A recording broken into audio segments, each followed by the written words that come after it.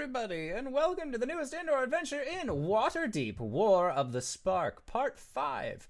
Today is February 11th, 2020, and you are loved. And that is a very important thing that we like to remind each and every single one of our viewers and listeners at the beginning of each and every single one of our sessions, because if you aren't going to hear it from anyone else, then hear it from us, because we believe in you.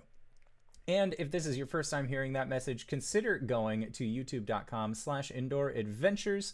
Oh, thank you. Thank you, Daniel Quasar, for the subscription. GB, would you like to show what happens when people sub? You're muted, sire. GB, do the thing. The thing. When I'm on the channel and somebody gives us a follow or a sub, I take this mallet. I hit that guy in the face. Yes. Ooh, that was deep. That was a good one. Deep one. Yes. So, that is what happens when we get subs. So thank you again, Daniel Quasar. If this is your first time joining us, consider going to youtube.com/indooradventures, where you can catch up on all of the VODs, or if you are more auditorily inclined, consider going to anywhere where podcasts are available for free, and you can check us out under the same moniker. If you support us on Twitch, YouTube, and all of those other places and are looking to help further your support, either consider going to patreon.com/indooradventures, where you can gain access to our after show, or you can go to indooradventure.redbubble.com and pick up some lovely merch. We got mugs, we got t-shirts, we got posters, we got shower curtains, we got throw pillows. The nunchucks are coming. Don't worry, we're figuring it out. But we are making some good stuff along the way. And honestly, any merch sales go to help support the show. So I appreciate it. Other than that, I believe that is it for my opening spiel. So, hey, RJ, who are you playing tonight? Hey, everybody, I'm RJ, and I play Hubris, I was going to say Shatterkai, the Tiefling Sorcerer Warlock. GB? Okay, god dang it. I monkeyed it up again. I'm Greybeard Stavard, and tonight I'll be playing Kronk Gorblast, Goliath Gladiator, Barbarian. Hi, I'm LB Hackamup, and I'll be playing Ghost, the Cleric Shifter Bloodhunter. And I'm Wings, also known as Danae Keener, and I'm going to be playing as Virtue, the Tiefling Rogue Sorcerer. And I am the Indoor Adventurer, and tonight I shall be your Dungeon Master. So, last we left off, in session previous, Ghost, you ended up going through the long halls of the Dimir tunnels beneath the city streets of Ravnica, where you came into an encounter with a soon-to-be deity, an ancient dragon that you had known only as the Pharaoh, who ended up rifling through your mind using ancient draconic magics before sending you loose underneath the city streets of Ravnica yet again, having spent several days in his care is a strong word. At that point as well, as the party had been split, Hubris, you, Virtue, and Kronk. Sorry, I had a moment where I forgot what Virtue's name was because tieflings. Hubris, Virtue, and Kronk all ended up going to meet up with the members of the Gatewatch, a group of planeswalkers whose sole goal it is to prevent Nicol Bolas from ascending to godhood. After having agreed that you would then go and rescue a figure that had only been described to you as Gideon, Virtue, you know this as Gideon Jura, you decided to make your way towards the Blood Pit. It was at this point that you all ended up reconvening back at the airship docks, where you met up with Ghost, who was not in the best of sorts. Ghost, you had followed your homunculi friend Fifflethip back to the actual back to the watch station, and upon meeting your friends, you felt like you were being continuously watched. At this point, Virtue, under the guise of Captain Sunder, ran back to the ship, no longer, not necessarily no longer interested in staying with the group, but it's Virtue is a wee bit skittish as a tiefling. Hubris, you went into work mode, as you had so politely described it, and headed off towards the Rakdos Carnarium. It was at that point that you, Hubris, ended up meeting up with a group of trick-or-treaters that consistently chanted candy and blood, and then met up with a human jester man named Arturo, who very enthusiastically led you directly to the blood pit. While you were being taken that direction, Ghost, you ended up having a regrettable encounter with an Orzhov moneylender named Aloysius, who was in the Triumvirate's Pleasure, deep below the city once again, and realized that it was going to be a mite bit more difficult to actually get your hands on an item that would allow you to feel more protected than you currently did.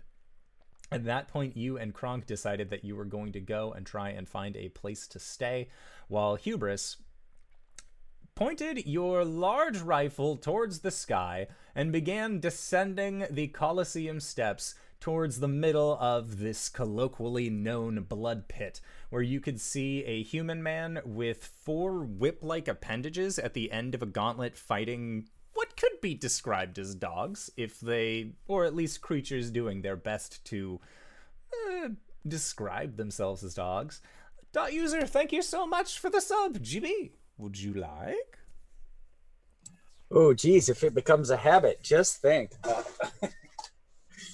All right, I hope you heard what I said before. If you get a sub or follow here, I take this mallet. I hit that guy in the head. It's the most satisfying sound on the entire internet. So yes, Hubris, you are making your way down into down the steps of the blood pit. What is going on in Hubris's brain? Let's take off from there. In Hubris's brain, it's just repetition of fuck, fuck, fuck, fuck, fuck, fuck, fuck. But he doesn't show it outwardly. It's that stone-faced demeanor that he has been showing this entire trip to Ravnica, as he's looking past Gideon up to where this big form is sitting. Okay. And you hear the large form. They don't seem to take notice of you. As you're walking down, they don't seem to really pay attention to most things that are going on the floors themselves. And Gideon is, honestly, he looks fine. A little tired from just having fought several creatures, and you know that this is one of the... they're in about phase 6 of, or going into phase 6. He just finished the 5th round of blood pit battles. And at that point, you see this large red hand come down again. And this hand looks like it is larger than a cart. This creature, as a whole, would probably be closer to the gargantuan scale if you had to size it using D&D scaling. But this large mitt ends up coming out, and you see actually makes a rising motion. And as it does, there are, like Colosseums of old, there are trapdoors and other such mechanisms where creatures could sort of come out from underneath the Colosseum itself. And as you see one of these boards fall down, a large 4-legged, what looks like a cat, ends up coming out from one of these tunnels that have been opened. But this cat has almost ram-like horns on it, and it has this very feral look in its eye. And you can see that it is covered in scars and marrings and does not look like it has been kept in the best of health.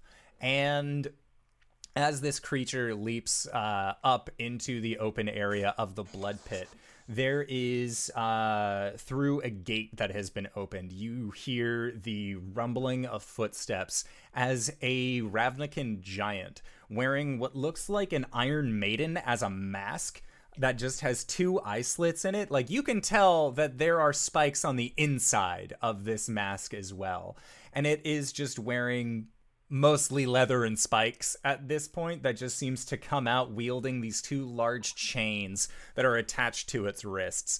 And together, the 2 of them enter into the blood pit to face off against Gideon Jura a singular human standing alone in the pit itself. And you hear the voice of this entity that is still covered in shadow from up above say, "And now, the sixth battle. On one hand, we have Gideon Jura of... I don't remember what plane he's from. It doesn't matter! And on the other hand, we have our most feral of Felidars, and of course, the giant of Bloodfray!" And at that point, the crowd begins to cheer frantically. And it seems like the cheering is actually agitating the Felidar. It's almost like it doesn't like loud noises. Who would have thought that this creature with acute hearing doesn't like the roar of the crowd? But it would appear as if the Rakdos, the members of the Rakdos cult don't care. And Gideon looks up towards Rakdos, and you see him point a finger towards Rakdos. And then before he can say much of anything, this giant whips around with its large chain and just catches Gideon in the side and sends him sprawling. God damn it. How far am I from this on the stand? On the stand, I would say you are about 80 feet away. You've gotten pretty far down in the actual Colosseum stairs. Cool. I can look into the pit, correct? Yeah. I'm letting off an Eldritch Blast at the giant. Okay. Boy, oh boy. Sounds Welcome. good. So, let's roll some initiative. Do I get a surprise round, or are they already in combat? They are already in combat, so you will be rolling into their initiative. Okay. I got a 16. Okay.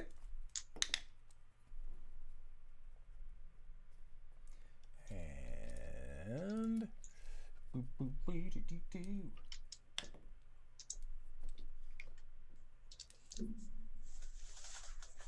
And Hubris, you said you got a 16?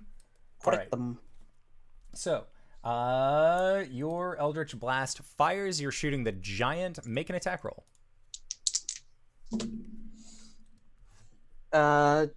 Sorry, one sec. Plus 8, 24, and a 27. Yeah, they both hit. Cool. 2d10. I have so many dice now. Sorry. I should have prepped this earlier. It's not like I have stage fright or anything.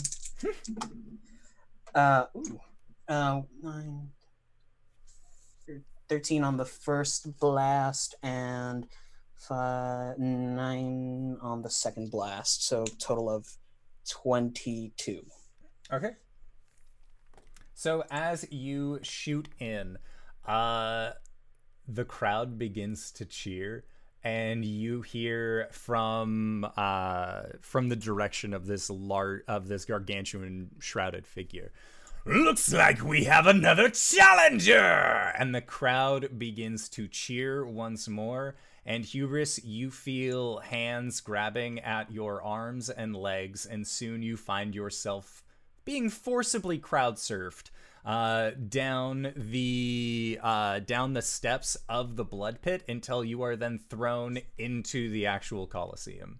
As he's being crowd surfed, I'm going to burn a sorcerer point to quicken a scorching ray. Okay. So, oh god damn, that's so many dice. I'm dumb. Plus 2, so 7. Oh god. Okay.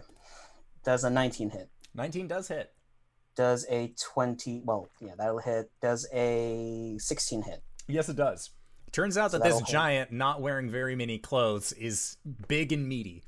So the rest of these will hit. Cool. Yes. 2, 4, 14. 52 points of fire damage. Oh my god.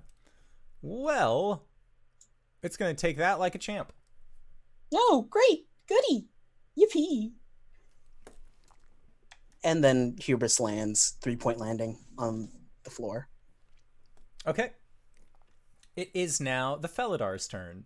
And the Felidar is going to run up and make a pounce attack towards you. So I need you to make a strength save. 15? A 15 is exactly what you needed, so you will not be knocked prone. Does a 19 hit you? Yes. Okay. So you are going to be taking 12 points of slashing damage. Can I have it make a dex save? Yes. Cool. Actually, And- would what? that burn? No. No, never mind. Okay. Sounds good. So it is going to then bite out towards you with a 26 to hit. Nah. Okay, so that is... Ho-ho! Very nice. A total of 26 points of piercing damage. Cool. All right. And that is the Felidar's turn. So then next up is Gideon. And Gideon stands up from where he had been hit with this by this giant, and he looks uninjured Well, fuck. by the actual damage that he seemed to have taken. He looks towards you and he just yells, "What are you doing? Get out of here!" Well, I'm here for your ass. Because you're needed. And he is going to make an attack towards the giant. His first whip misses. Second whip hits. Third whip hits. And fourth whip hits. And so you see him just flick out with his wrist as these almost ribbon-like blades just seem to pick up dirt and dust from the blood pit's ground and then just rake across the side of this giant. So he hit with 3 of these attacks. So the giant is... Goddamn, Gideon. Good for you, buddy. So the giant is going to be taking 16 points of slashing damage from each of these whips. And if it was a smaller creature, it would have to try and, not be tripped, but it's a giant. It doesn't really care about all of that. So that is it for Gideon's turn, and he's just perplexed as to what you mean that you're here for him. He's never seen you before. He is just trying to focus on this fight. Next up is the giant. And so the giant is then going to focus on Gideon, seeing as how Gideon has kind of made himself a target for the creature. And... gets 1 hit, and I believe... Nope, just makes a 1 attack. So, Gideon then needs to make a... Or no, he's just grappled by this chain. So that's good. He's fine. Oh, I'm sure he's fine. So Gideon is going to take 19 points of bludgeoning damage. Which, as this chain connects, you see that there is a... Actually, make a perception check. 9. Okay. Yeah, so you just see these chains wrap around Gideon, and he is just doing his best to just flex out of this, but he is now considered grappled by this creature. So then next up is the big old cat's turn at the top of the round. Because I'd skipped over, or I had gotten you and the cat confused when you had rolled into combat. Ah, meow. So or actually, we'll have you go, again, and we'll say that the Felidar had its turn of just attacking you because nothing changed in that setting. Cool. Yeah. So it is your turn. Gonna quicken another spell. Running through these like flies. Is there a way? Sorry. Yeah. Hubris looks over to Gideon to make sure he's okay. He's doing fine. Gideon looks like he hasn't taken any damage this whole time. Well, I hope this isn't like a wrestling thing, or else this is gonna be bad for everyone.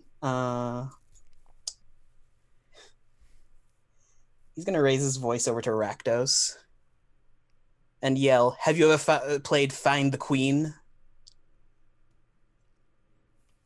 And Rakdos just starts laughing.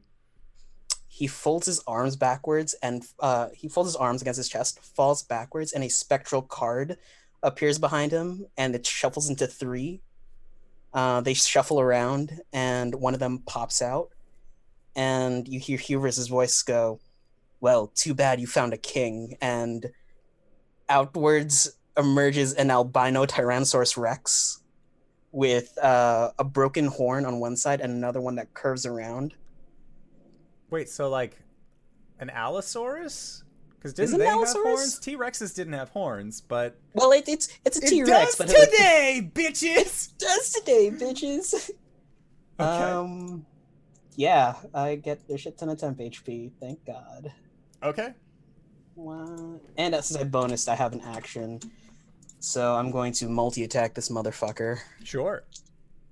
First up is a bite attack.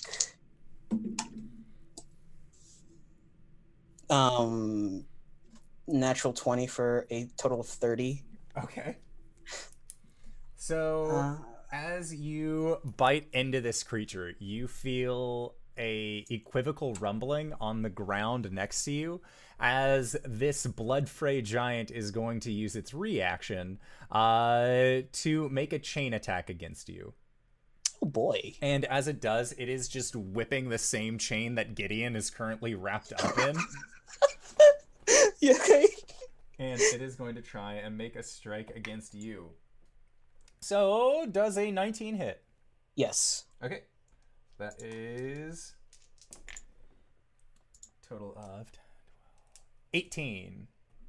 Cool. I gotta try and save. I'm good. All right, cool. You are grappled. As Gideon goes flying out of the chain and you are instead wrapped up in it, and until the grapple ends, the target is restrained. Cool, but my bite still goes off, correct? Yeah, your bite still goes off, but you are now currently restrained. Cool. 73 points of piercing damage. What are you? I'm a T-Rex. I Wait, do thought 40. I thought He's that a the 30. motherfucking Oh, T-Rex. the 32 hit. 32 The 30 hit, wasn't yes. the damage. Okay. No. I got nat it. 20'd. Got it. Okay, cool. So you said 72? Yes. Yeah, this creature's still alive. It wishes it wasn't. It has to make a strength check against me. Okay. Or no, it's just automatically grappled. Okay. Wait, what size is it? Sorry. It is large. Never mind. Okay. Tail attack. Okay, so you are considered restrained. And yep, that's it. That's it? Yep. Attack rolls against you have advantage, and your attack rolls have disadvantage. But Okay. but that is about it. Does a 14 hit? A 14 does not hit. Lame. Okay. That's my turn.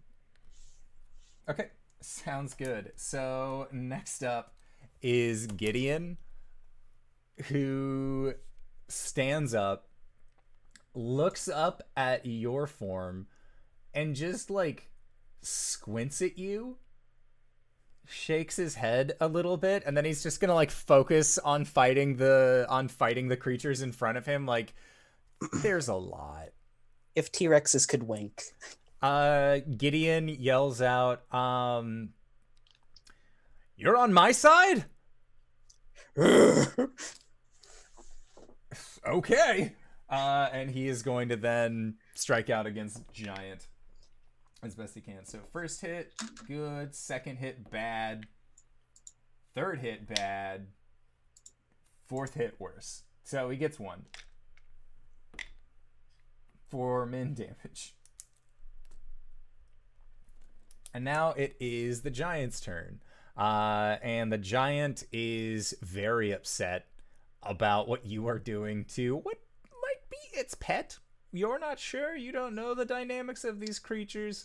But it is going to rear back with a hand. And as it does, you see it kind of like do a corkscrew-like motion.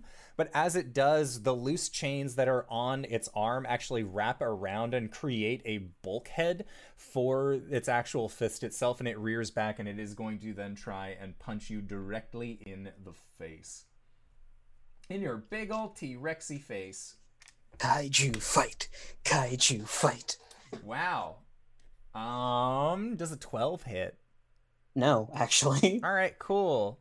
Because it got a 3 and a 4 on its advantage dice. So. Oh, buddy. Solid. Then next up is the big old cat, who is going to make a bite towards you. And that is a 24 to hit. Yeah. Okay, so that is going to be... With its bite, it ends up dealing 15 points of piercing damage. Okay. Make you save. I'm good. And second attack, which is a 19 to hit. Hit. Okay, and that is going to be for 12 points of slashing damage.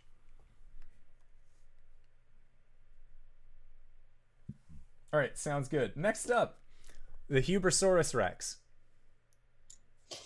I can only do what I know best, bite and tail. So both attacks have disadvantage, correct? Yes. Okay. Does a 17 hit? Against which creature? Cat or giant? Cat. Yeah, that'll hit. Okay. I'll total the damage later, unless it has like resistances. Nope. Cool. Does an 11 hit? It does not. Damn. For this much. 32. Okay. For 32? Mm-hmm.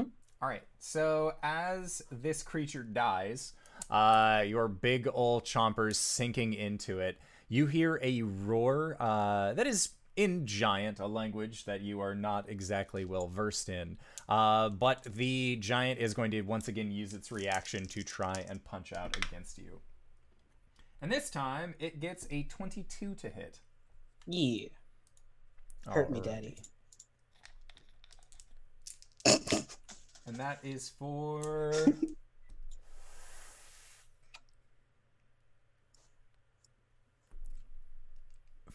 14 points of bludgeoning damage. Oh boy. Still good. Thank you, Daniel Quasar, for gifting a sub. Holy shit. GB, would you like to make the noise? Which is perfect, consider what is going on today. All right, should I give the speech every time? Or just Nah. You should. All right, for you. All right. Yeah, so that was the Hubersaur's turn. Next up is Gideon, who is going to be slashing out against this giant with all that he can. Gideon, roll better. You're a planeswalker. Gideon ends up dealing honestly enough at this point. And what Gideon does is that while the Bloodfray Giant is in the process of fighting out against you, Hubris, You see Gideon actually, in a very Gwen-like move from Monday Night, will leap on to the back of the giant and just run up until he is at the nape of the giant's neck and rears back with his shield and just sinks it into the actual spot where the spine connects to the base of the neck. And with a thunderous cracking sound, the giant's head snaps back and begins to fall forward. And Gideon just rides it down onto the ground. And while this is happening, Yeah. Hubris like had the giant cat by the neck, swings it, and just chucks it into the crowd. oh, this is what the crowd lives for. Are you aiming it towards any particular crowd member named Arturo, or are you just throwing it into the crowd? Just into the crowd. Okay, cool. That's my baby daddy. Got it. Now. Well, out of the 2 dice that I rolled, depending on if people could make it out with dex saves, they did not. So this large cat-like body just flies into the crowd and actually crushes some of the viewers underneath its massive weight, as well as the force of a T-Rex throwing this beast onto there. And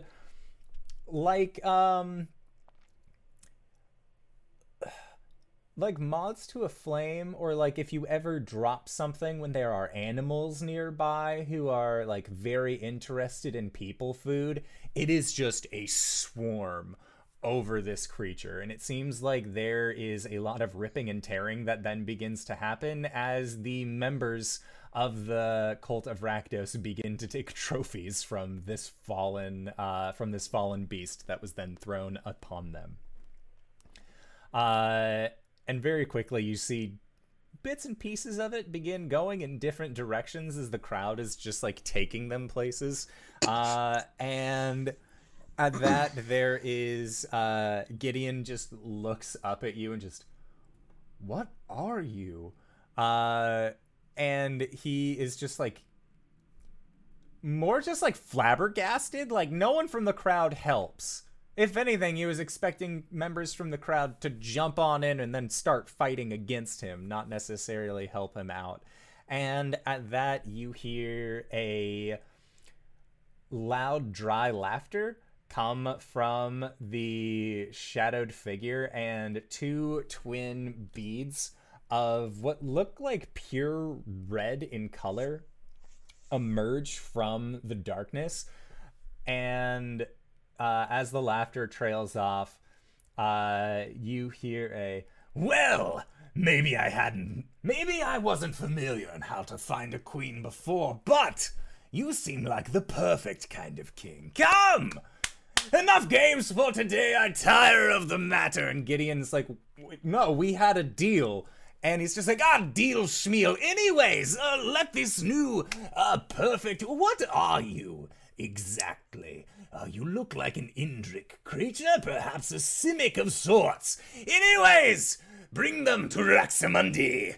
And as Rakdos calls out to bring them to Raxamundi, more of these gates begin to open, and Gideon just looks at you, Hubris, with this what the fuck look, as what look like waves of jesters and troubadours and other various sorts of performers, which you're assuming are probably the equivalent of Rakdos guards, come out to escort you as best they can. When Rakdos has asked Hubris what he is, Hubris starts shrinking back down to his tiefling form, and as he's walking with the guards, he'll turn his head and just say, I'm motherfucking wild card. And there is another uproarious laughter from Rakdos, which seems to be infectious to the other cult members residing within the blood pit as a coliseum. And you hear one very shrill but very proud, "That's my baby's daddy!" coming from the crowd as Arturo is just pointing down towards you. And as you are being drawn off to an unknown place that you aren't sure you've ever heard of before called Raxamundi, let's go over to our other lovely contestants in this War of the Spark. So, Ghost, you have just had a horrible encounter with a very putrid individual by the name of Aloysius. And you and Kronk have then set up, at least momentarily, in a hotel style place. You aren't necessarily accustomed to places like this in Waterdeep, where normally you go to a tavern and then you can rent a room there. It seems like this building is entirely rooms that are meant for rent. There's no. Were we going? Is that where we were going? Yes. I thought we were going to the Is It. Right. Yes. Sorry. It's okay. Yeah, so... Ghost does need a nap, yes. but now is not the time. Okay. Sorry. I was under the assumption that she was going to go get herself a nap. But yeah, so you are then going to the Is It to find out whether or not you can get yourself an item, or at least trade for an item that will allow you to have some sort of protective shield against any kind of mind magics that this pharaoh god might have might be using upon you. Yeah. I think Ghost is going to be piggybacking on Kronk at this point because she exhausted girl. And then if we can't find anything at the Is It Guild, then we're gonna go talk to the Ack Inc. people. They might have something. And if not, then she'll contact Hubris. Okay, sounds good. So make an investigation check as you go into Is It territory.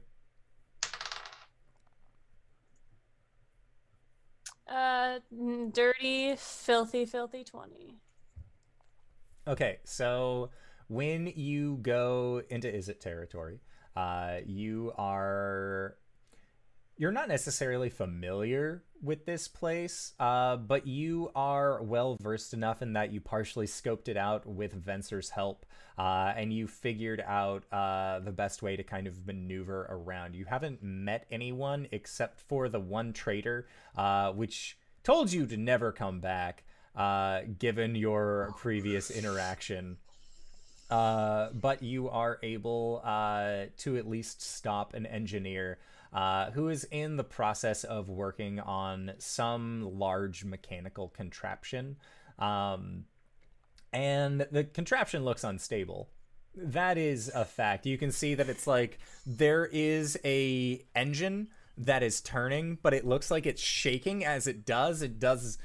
He should probably like turn it off when he's working on it, but he seems to think that his adjustments will better register if he keeps it on. And this is a goblinoid.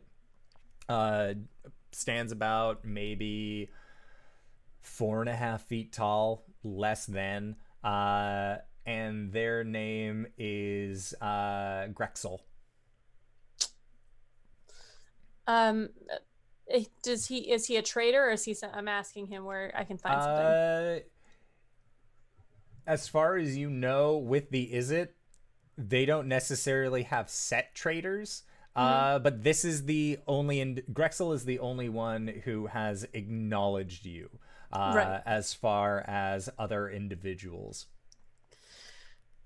It's a pleasure to meet you, Grexel. I'm in search of something that can stop individuals from prying into my mind. Trying to make some crimes. Wait, and he turns and just like hits the side of this engine he's working on with a spanner, but he's not like turning anything. He's just like knocking it a few times. And then he turns back to you. Trying to avoid those precogs, huh? Yes, of Grexel course. gets you. What are you offering? I have some what items. kind of goodies you offering, Grexel? Are we where are we? You are, we'll say at this point, you are in Grexel's miniaturized workshop. Cute. It looks like a small garage. Like it has like a sheet metal pull door. Does Kronk have to sit in the doorway because he can't fit? Kronk would at least have to duck down to get into this garage. All right. Well, it depends on what you're interested in. I You have any had to Mizium? check- I'm sorry? Mizium. I don't have... Oh, money? No, Mizium. It is an important component. I need it for my work. Do you have any? Oh, I don't have deception. I was like, is this character gonna lie? No. Okay. No, but I do have this, and she pulls out the iron bands. What's this? This is a magical item that you can use for a multitude of different things. Like what? And as he says, as they say, like what? The engine that they are working on, you see there's some questionable black smoke coming up from it. Can I make an insight check to see if I can figure out what's going on with that? Yeah. Or like a wisdom check or something? I'll say insight's fine. Okay, it's the same. Does a 26 count for anything? You know, from what you have been told by Venser and what you have been told by all of the other individuals that you have encountered here, is that the Izzet, when they make inventions, they don't exactly have the best foresight when they make things. And you are assuming that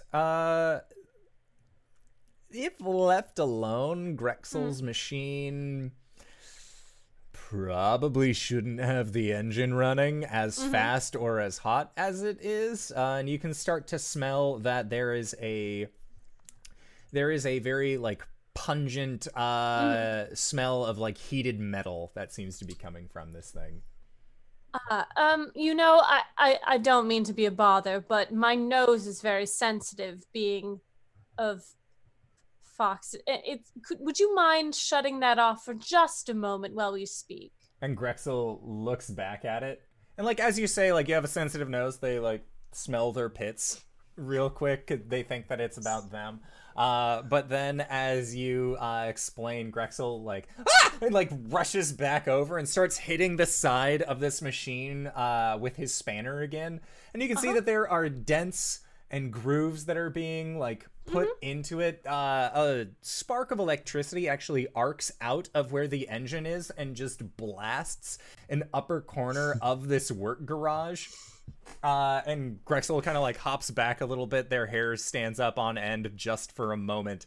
And then they look towards you, Ghost. A cup. Do you have a cup? A container? A small thing? No lid! I don't need the lid! I just need the container! Kronk hucks him his pewter mug. And Grexel kind of fumbles with it a little bit and like almost falls over. Another arc of lightning just shoots out and blasts part of the sidewall. And as it does, you can see that there are some crystals that were lying on top of a table that then just begin to glow with this electrical hum. And Grexel goes over to the back end of the machine, and you can hear that there is a series of banging. Just come on. And then the machine stops. It begins to wind down. And as it finishes winding, you hear what sounds like a flowing liquid, like a small, steady stream of flowing liquid. And Grexel then comes back out, and you can see that they are holding in their hands a small cup of coffee. We call this one Mr. Coffee! Wow. I'm so impressed by this machine.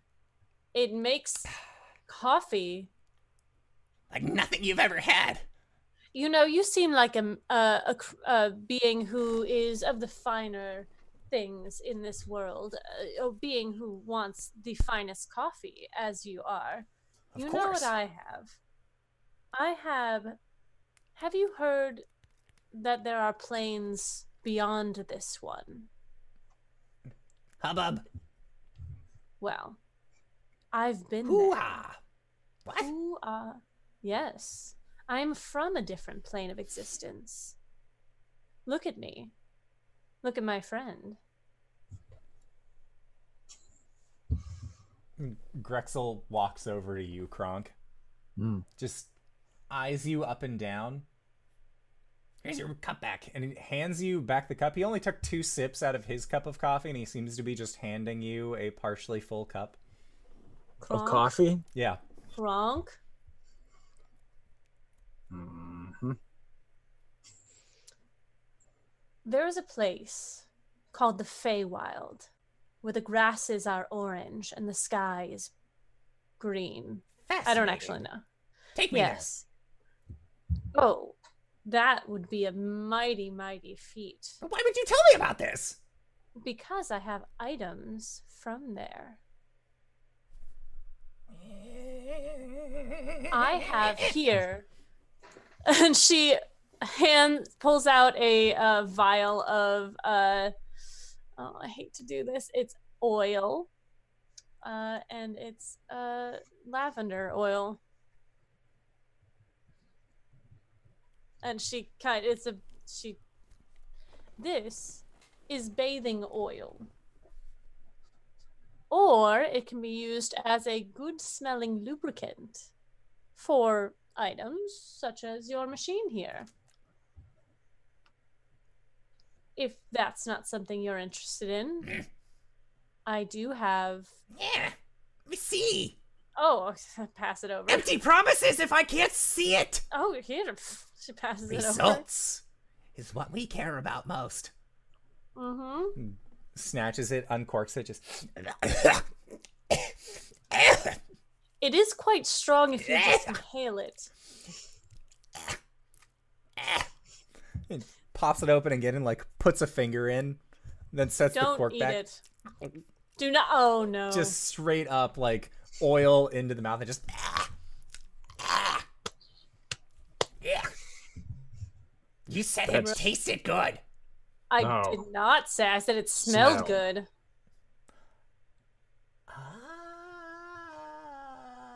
I don't like this. And he just hands it back to you. Right. All right. How about, do you have the thing that I am looking for? I don't want to waste your time bartering if. I can make you one. Really? How much would it be worth here?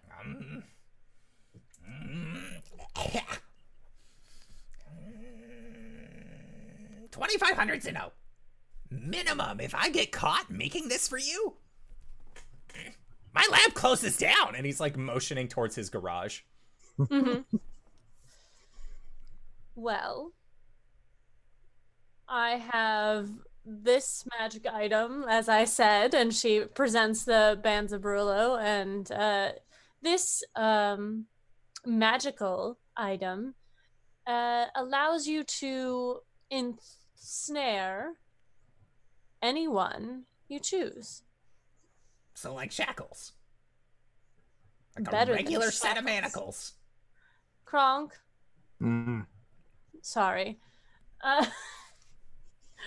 Kronk's always the tough subject. Grovel. And she releases the bands onto Kronk.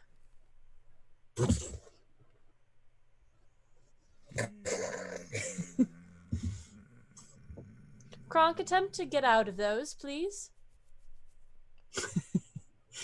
You don't really want Kronk No, to get out no. of them. Okay. Kronk flexes.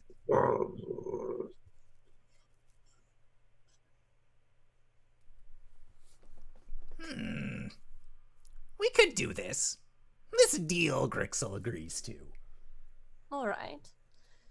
Is there something you'd like me to give you as a placeholder so you're not left empty-handed? Know that. I want that Oh, thing. well, isn't payment usually given upon completion? What? Well, isn't that how things work? payment upon product. No. Payment for research and development, and also if I get caught making this, then I go to jail. I don't want that. You don't want that. Of course not. Ghost gets very close to him and smells him. He spits You on will. her. Oh, he spits on her. Yep, just. I'm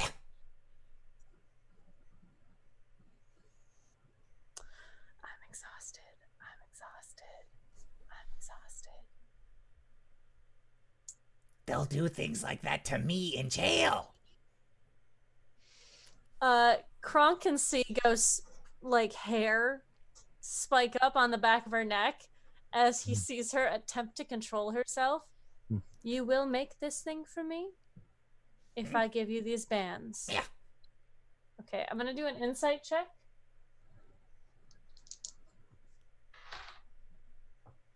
I don't know, it's my insight. 27. Yeah, Grixel will totally make this for you. Deal. Gravel. She. How long will this take?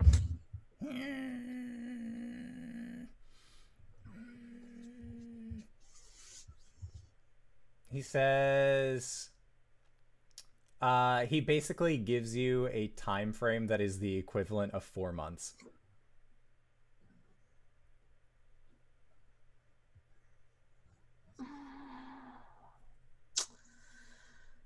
That is a long time, Grixel. You want a quality product? You came to Grixel's shop. We can make it. We can make it big, fancy, or very small. Simple, laid back. Why don't you give me the afternoon to think about it? I need to make sure that this time frame is going to work with mine. And he then just shrugs and says, "Know where to find me." I do. And at that, you can see that the machine begins to turn on its own. Well, it's been great. Thanks. Goodbye. Ghost pushes Kronk out the door. Well, shit. Coffee. Thank you. I sip it. How bad is it? What do you mean bad? It came out of Mr. Coffee. This coffee's delicious. Should probably change the name. Nope. This one, Mr. Coffee. I guess then Ghost is going to go talk to the adventures at Kink. Okay.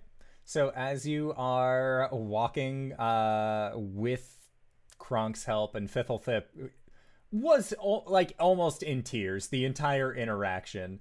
I forgot he was with us. Yep. As you are all turning away and walking, as you round the corner, you hear this very large boom come from the direction of Grixel's lab, and you can see that there is just black smoke billowing out. It seems like he did not have a secondary container to catch Mr. Coffee's second spoot. Low is Grixel today. But as you are making your way back through the Transguild Promenade, let us go back to Virtue. Now, Virtue, the last that we had seen you had run away from your brother, your brother's ex-wife, and your brother's ex-wife's bodyguard. As well as, you kind of had to leave Fiddlethip alone, but he manages. The baby of Ravnica manages. So what is Virtue up to? She's trying to find her brother. Okay. He ran off and she's gonna fucking lose him again. So she's trying to track him down. Okay. Make a investigation check. Oh, fuck. Oh. Funny story. Ooh.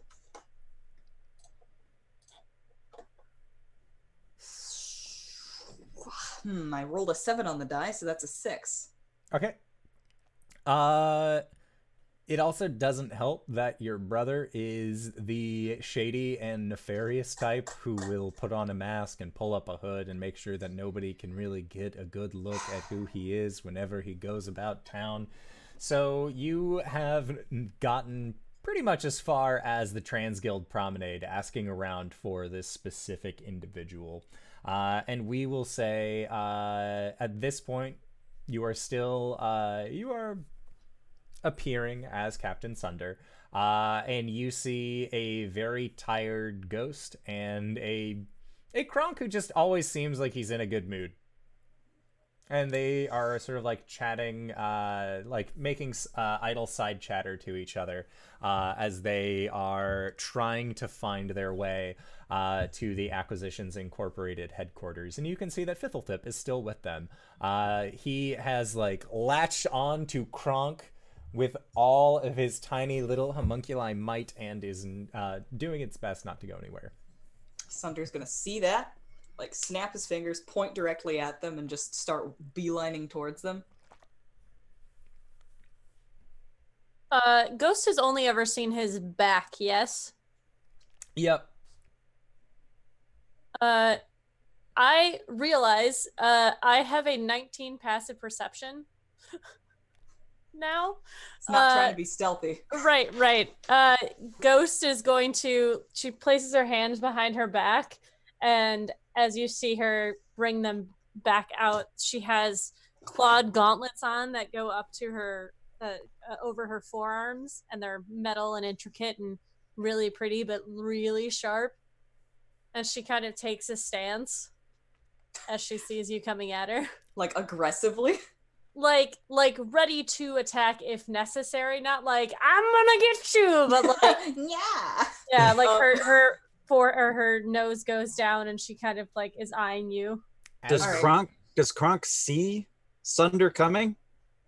Make Not a trying to perception hide. check.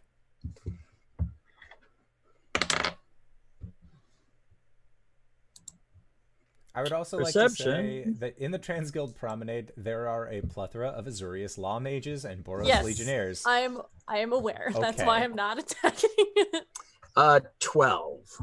Okay, yeah, you see Captain Sunder making their way, and you also see that that one of these Azurius law mages is currently like tapping one of the legionnaires and is making note of Ghost's weapons out stance that they have, and they seem like, okay, is some shit about to go down? Like they are on the ready for in case there are any crimes.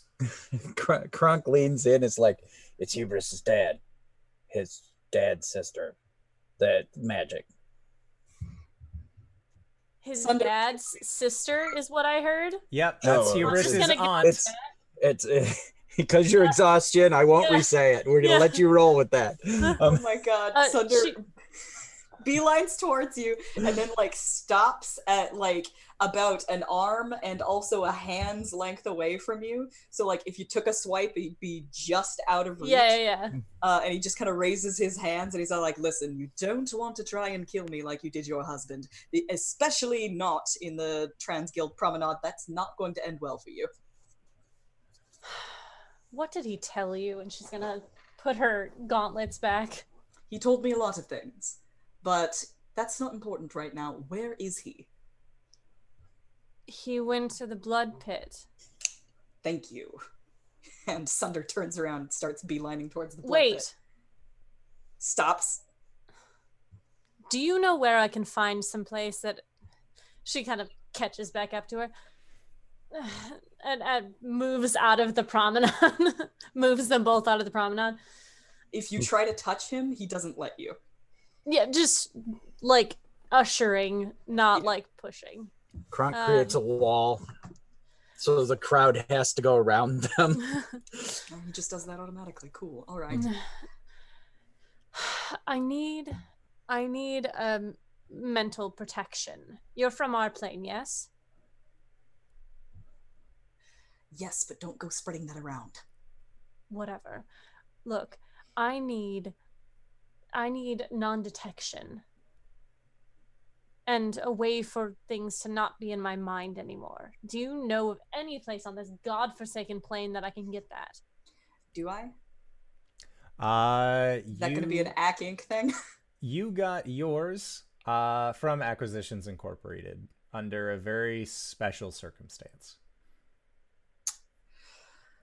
Whether or not they will give them out to everyone who comes asking. He's going to reach up under his hat and pull down an eye patch and just kind of like disconnect it, unscrew a lens from it and stick it in his pocket. And he's going to hand it to her and say, attune to this. It'll protect you. What is it?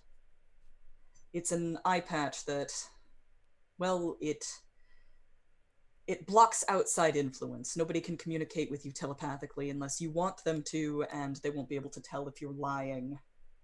It'll protect you. Well, all right, then perfect, I guess. Mechanically, it's a knave's eye patch. Okay. As Ghost, she's like, yeah, this is cool. This, well, I typed in Ghost, that's not.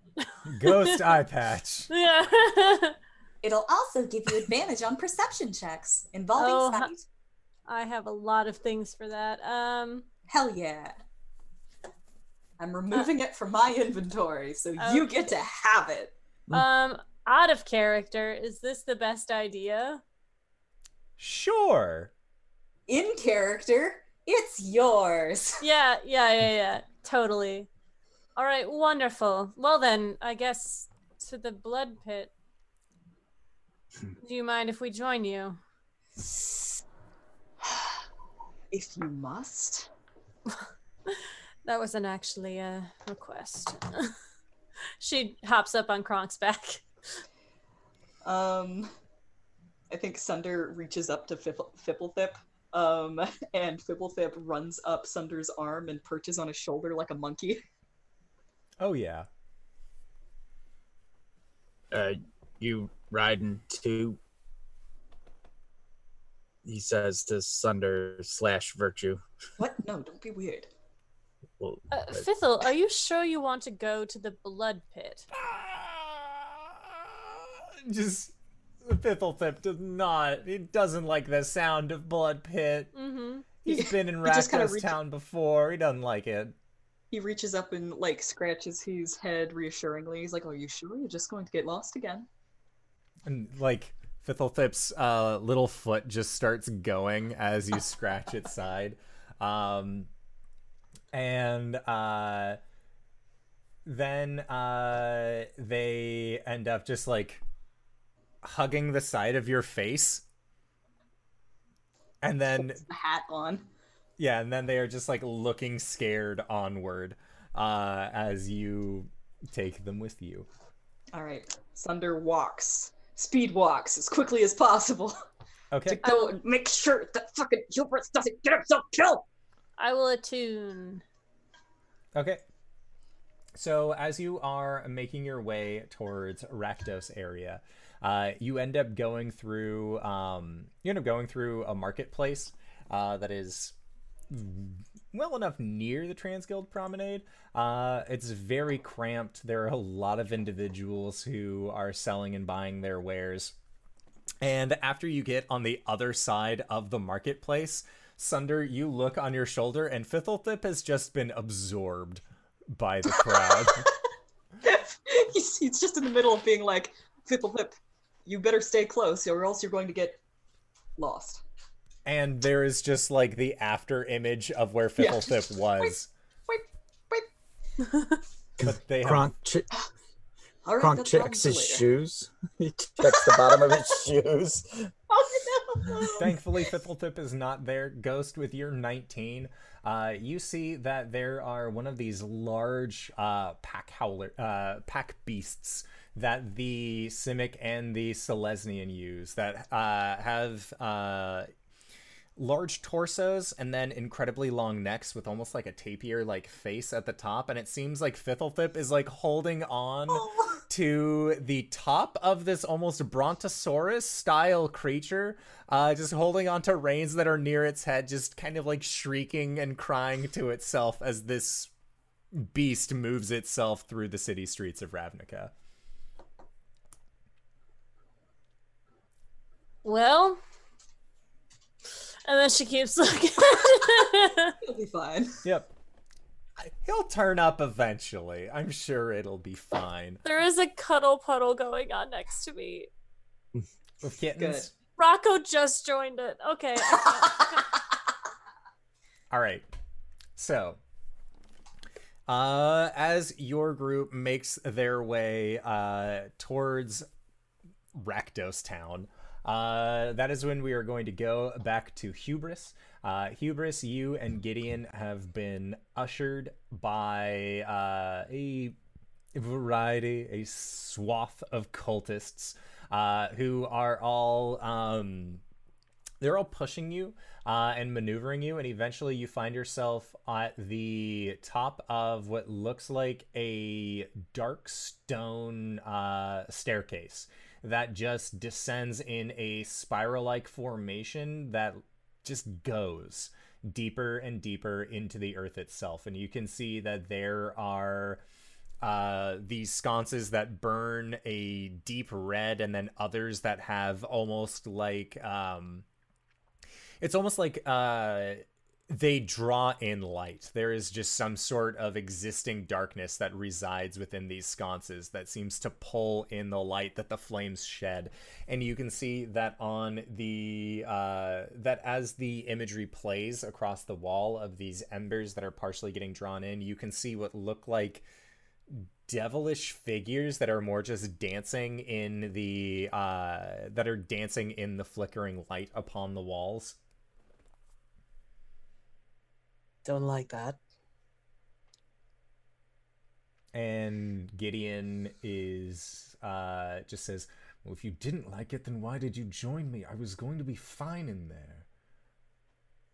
I was trying to get you out. And look at where we both are. If you wanted to get me out, why did you agree to then coming down here? Turns to the people behind him. It was sort of not my choice. You were a dinosaur! What do you mean it wasn't your choice? You could have fucking eaten them! Think this is my first time seeing something like this? No, you're a fucking planeswalker, so no, you probably haven't seen this isn't the first time you've seen this. Ixalan, full of them! Cool, I don't know what that is. And it just shakes his head. And the two of you are continuously being brought down this stairwell until eventually the stairwell opens up, or at least the walls disappear, but the stairwell still continues to go down. And as you look out, you can see magma. There is a heat to this place that you were not expecting. And before you is what looks like a dark steel citadel that just sort of rests in front of you. That is of the most strange make. Like, it looks like it almost builds up into a mushroom-styled shape. In that it has a kind of bulbous top to it, but then extends down into the base of the lava. And you can see that there are actually there are magma falls. It would be a waterfall if it wasn't, or it would be a waterfall, but instead is magma that just sort of seem to be descending along the side of this ancient place. So like a hell Kremlin. Kinda, yeah. Cool. And as you and Gideon are escorted down, you are brought into what appears to be a throne room. A throne room that is built for something impossibly large. And you see that there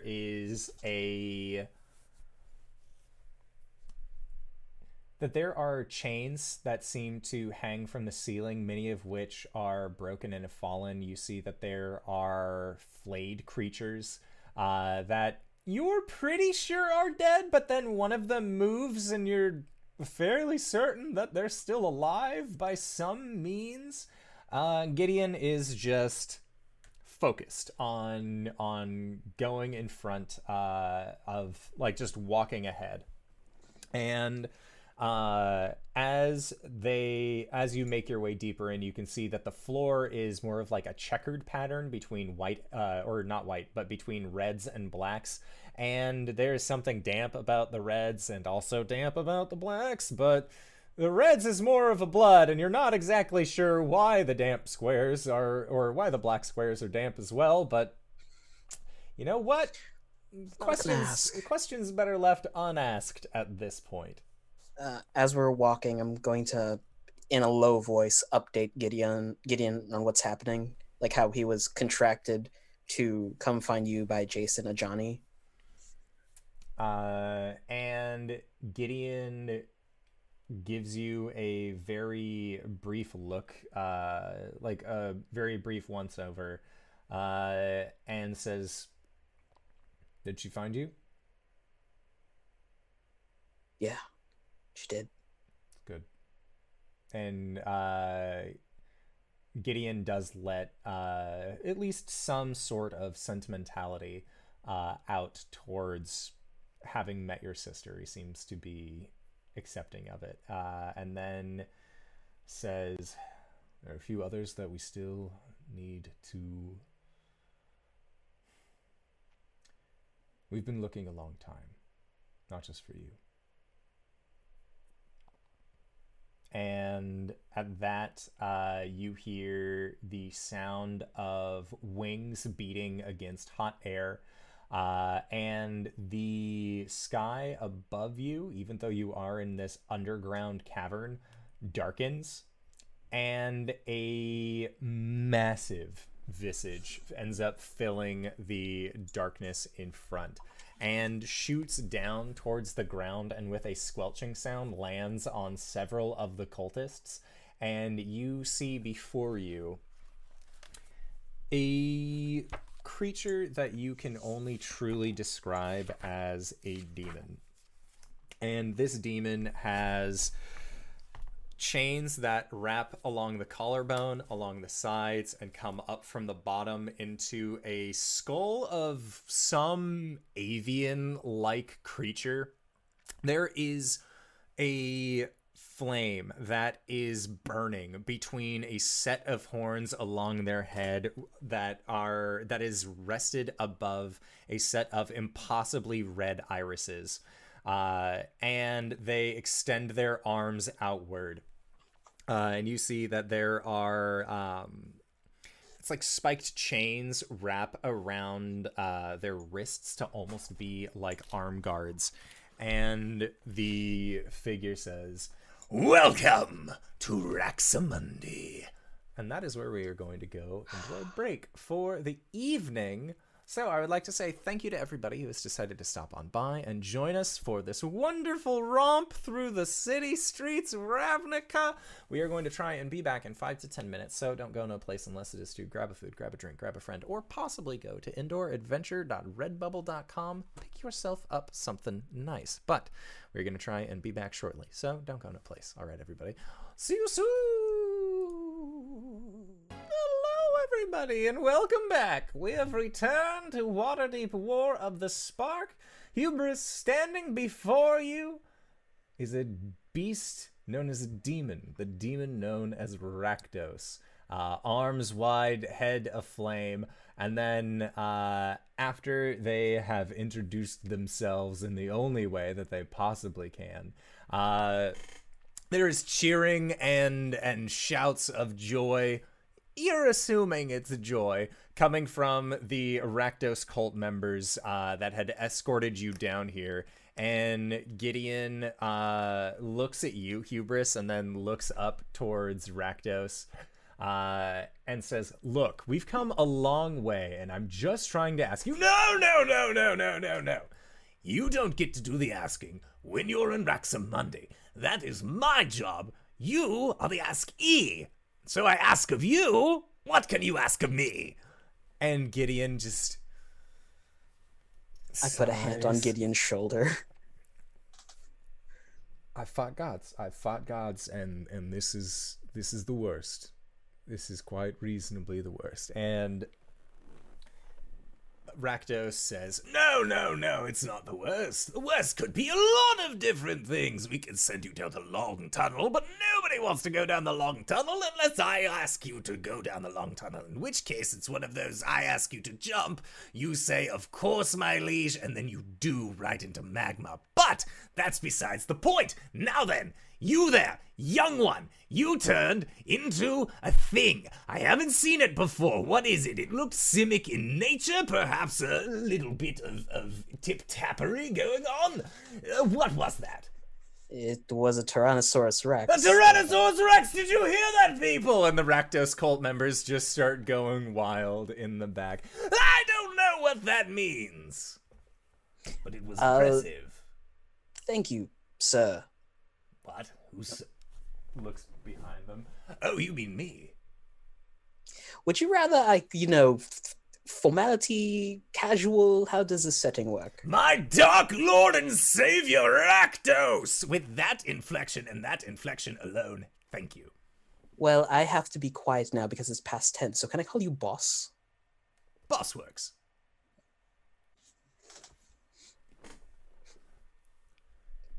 And Gideon just says,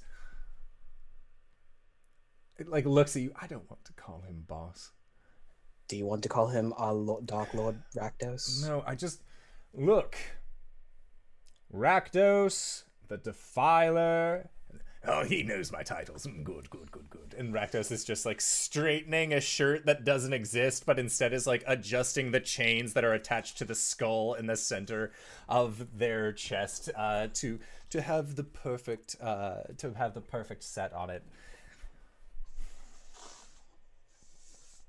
I have come here for one reason.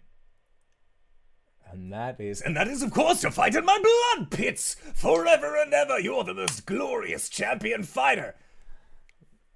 Thank you. But no, the reason why I have come here is because we need your help. I'm sorry. And Rakdos leans down. You need what? We need your help. I couldn't hear you. And Rakdos puts a big, does the, WWE, who is it? Was that Hulk Hogan or was that Macho Man who did the, no, it was Hulk, who did the, I can't hear you. I'm going to put my hand, do you want me to do this? And Gideon just, you can see that he has a lot of pride, but he just can't bring himself to care enough about talking with this individual. Boss, listen, we need your help. Oh. And why is that? You need somebody maimed, possessed, killed, brought into the carnival. I mean, if you're willing to house a big fuck-off dragon, sure. Torture him all you will. Oh. Why didn't you say it was torture? That's the best possible outcome here. Big fuck-all dragon? I don't know what that means. Wait, are you planning on giving me Niv Mizzet? I hate him so much. No, do you know who Nicol Bolas is? And there's just this steady look towards you and Gideon. And Gideon's like you can see that he stiffens a little bit when you say Nicol Bolas, and Rakdos says, who? Okay, there's one way I could spin this. Hey, boss. So, this dragon is trying to put on a show grander than yours, trying to get into your territory. Well, no, that's impossible. No one could put on a show greater than the carnival. Isn't that right, faithful carnival goers? And the entire Rakdos group just begins to cheer and go, blood, blood, blood, blood. Yes, blood, blood, blood. Ah, look, hear them. Do you hear it? Echoing through the streets. At all times of day. But think about it this way. he thinks he can get rid of your carnival. What? Mm-hmm. No. I don't believe you. Preposterous. Absolutely ridiculous. Absolutely preposterous. And as they say preposterous, their hand slams down onto a stone edifice that is near you, and bits and pieces of this magma Kremlin, as you had described it, begin to fall from the roof and just land on Rakdos cultists behind you with a very satisfying squelching noise. Is that why the tiles are black? Anyway. You come into my house and threaten my carnival? Oh, no. I'm not threatening your carnival. I'm here to warn you that you have competition. And from what my friend Arturo has said. You're friends with Arturo? There seems to Apparently be like almost a malice in his voice as he says this name. He's claimed I'm his baby's daddy, so take that as you will. And Rakdos looks at you, and Gideon like kind of eyes you a little bit. And are you? I don't think so, unless his touch impregnated me in some way. Anyway, that besides the point.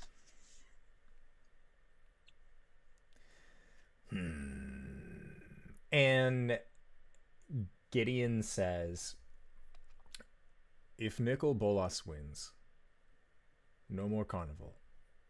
For anyone. And then thinks about like bringing up the end of the other guilds as well, but he thinks better of it in this moment, knowing that Rakdos doesn't particularly like any of the other guilds very much. If there is no carnival, then we'll just put on an encore. We'll have a second carnival, better than the first, bloodier. There won't be a carnival because there won't be any people to produce the carnival.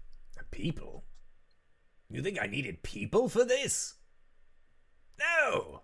Hellspawn, demons, devils! You have them all here.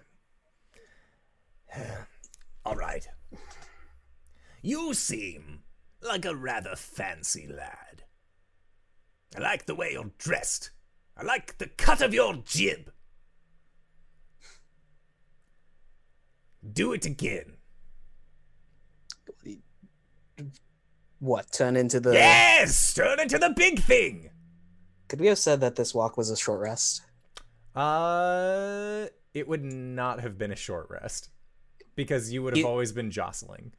Cool. There would be no, like, actual restful state for this.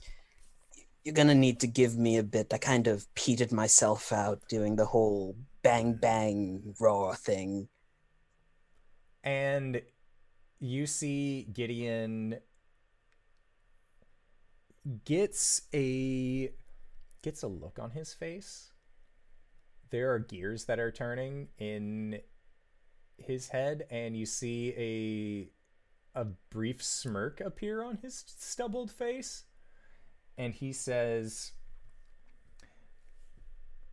"You can get one." I'm sorry, what?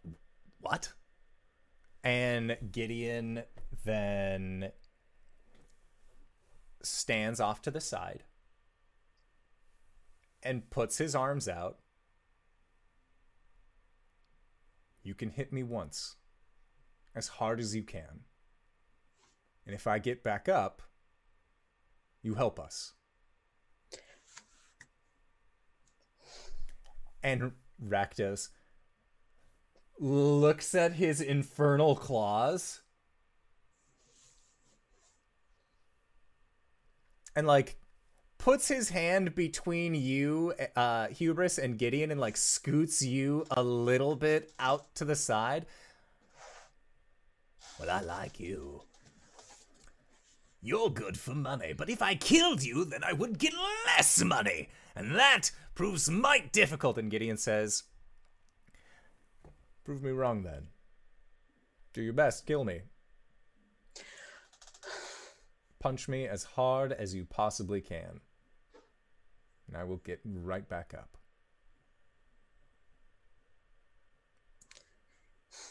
And Rakdos then rears back and hand on his chin, and he just begins to contemplate, and he looks down towards you, Hubris. Should I do it? Looks over to I should Gideon. do it? How confident does Gideon look? Gideon looks like he is fully confident in his own abilities. You got any last words I can pass on? And Gideon like drops his head a little bit and smirks, and says, "Just don't let me go in the don't let me go in the magma. That one's a little bit more difficult." And Rakdos says, "Okay," and stomps with with one of his incredibly large feet onto the ground. And we would show you what this looked like, but Twitch TOS, no feet, sorry. And a large pillar picks up underneath Gideon and raises him up into the air. So he's above ground, and Rakdos squats down and then shoots up through the hole in the roof of the building. And is going to fly for a while, and then is going to align himself with Gideon for a flying fist as best he possibly can. So, Hubris, as you are getting ready to watch Gideon Jura tank a direct hit from this impossibly large demon, that is where we are going to go back to the other group. It also gives me time to, soothe my throat after doing that voice. So, as your group is making their way towards the Rakdos blood pits. Oh my god. You make your way, and the city begins to darken around you. The sky seems to be shifting. It's not necessarily actually at this point it would be getting closer to nighttime, and you see that as you are approaching this area of town that Virtue belongs to the Rakdos Carnarium, the cult of Rakdos. You notice that people are shutting their doors much quicker as night falls. It seems like anyone who lives even moderately close to the Cult of Rakdos area does not like being out at night during in this general area. And whereas Hubris, you had seen that there were people sort of interspersed in between, moving around, and it was still manageable. It looks like there is a hellish Mardi Gras that is occurring here this very evening. There are masks, there are beads, there is blood, there is leather, and there are chains. And there are floats, all sorts of, as the Rakdos would consider them, wonderful things, as everyone else would consider them not so wonderful things. So, Kronk, you and Ghost, this is your first time seeing the cult up close and being in their area. You can see that the buildings themselves are this weird, like, dingy brown color, or otherwise a dark red, and all of the buildings seem like they have some modicum of fresh paint on them. But as you get close and Ghost with your improved senses, this is blood. This is all blood. Everything here is that viscous liquid. And as you are making your way in, you are also greeted by a small set of masked individuals whose heads are kind of like creaking at odd intervals as they look up towards you, and they go candy, candy, candy, candy, candy, candy, candy as they put their bags out. Trick or treat, treat, treat, trick, treat, treat, trick or treat, treat, treat, trick. Ghost goes in her bag and pulls out candy. Nope, you don't want to do that. Why? Just puts a hand over her candy. We choose neither. Now move along. And they just sort of like grumble at you, Virtue, and then they begin shifting off away from the group. Grumbles back. Grrr to you two. Why don't you want to give children candy? Those aren't children, and it's not as good as it sounds. Let's keep moving. That's weird. Huh.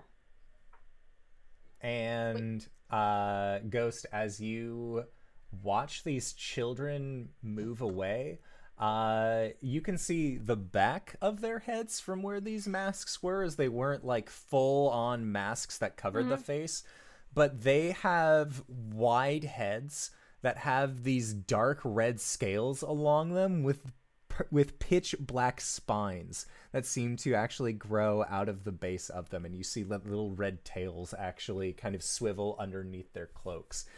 Your blood hunter senses would definitely be a tingling having interacted with these little trick-or-treaters. They're devils. Fascinating. Are there demons and devils, or just devils? Virtue, you would know that there is an intermingling here. There is not one, like, in the Forgotten Realms, devils and demons are very distinct. They have their own, paths. One is more lawful, the other is more chaotic. The demons and devils here seem like their real distinction is in their forms.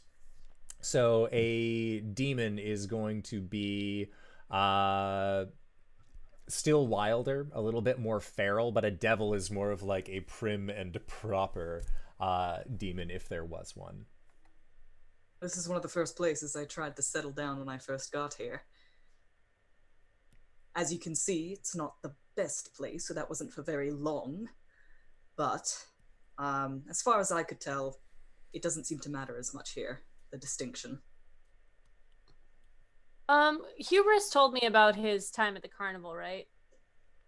Not this carnival, okay, his carnival. Cool, yes. At his carnival, yes, he would have. And this person was good to him, if I recall? Yeah. Okay. It was a father-like his figure. foster father. I know. Okay, Kronk also grew up in the same situation. His foster father was an asshole, so he's also dead. The biological father of Hubris's sister. Yeah. So Ghost is going to say to him, I just want to say thank you for what you did for Hubris growing up. I'm sure that he has told you, but he means a lot to me, and the fact that you took him in. And can I tell that she thinks that I'm actually his dad? Make an insight check.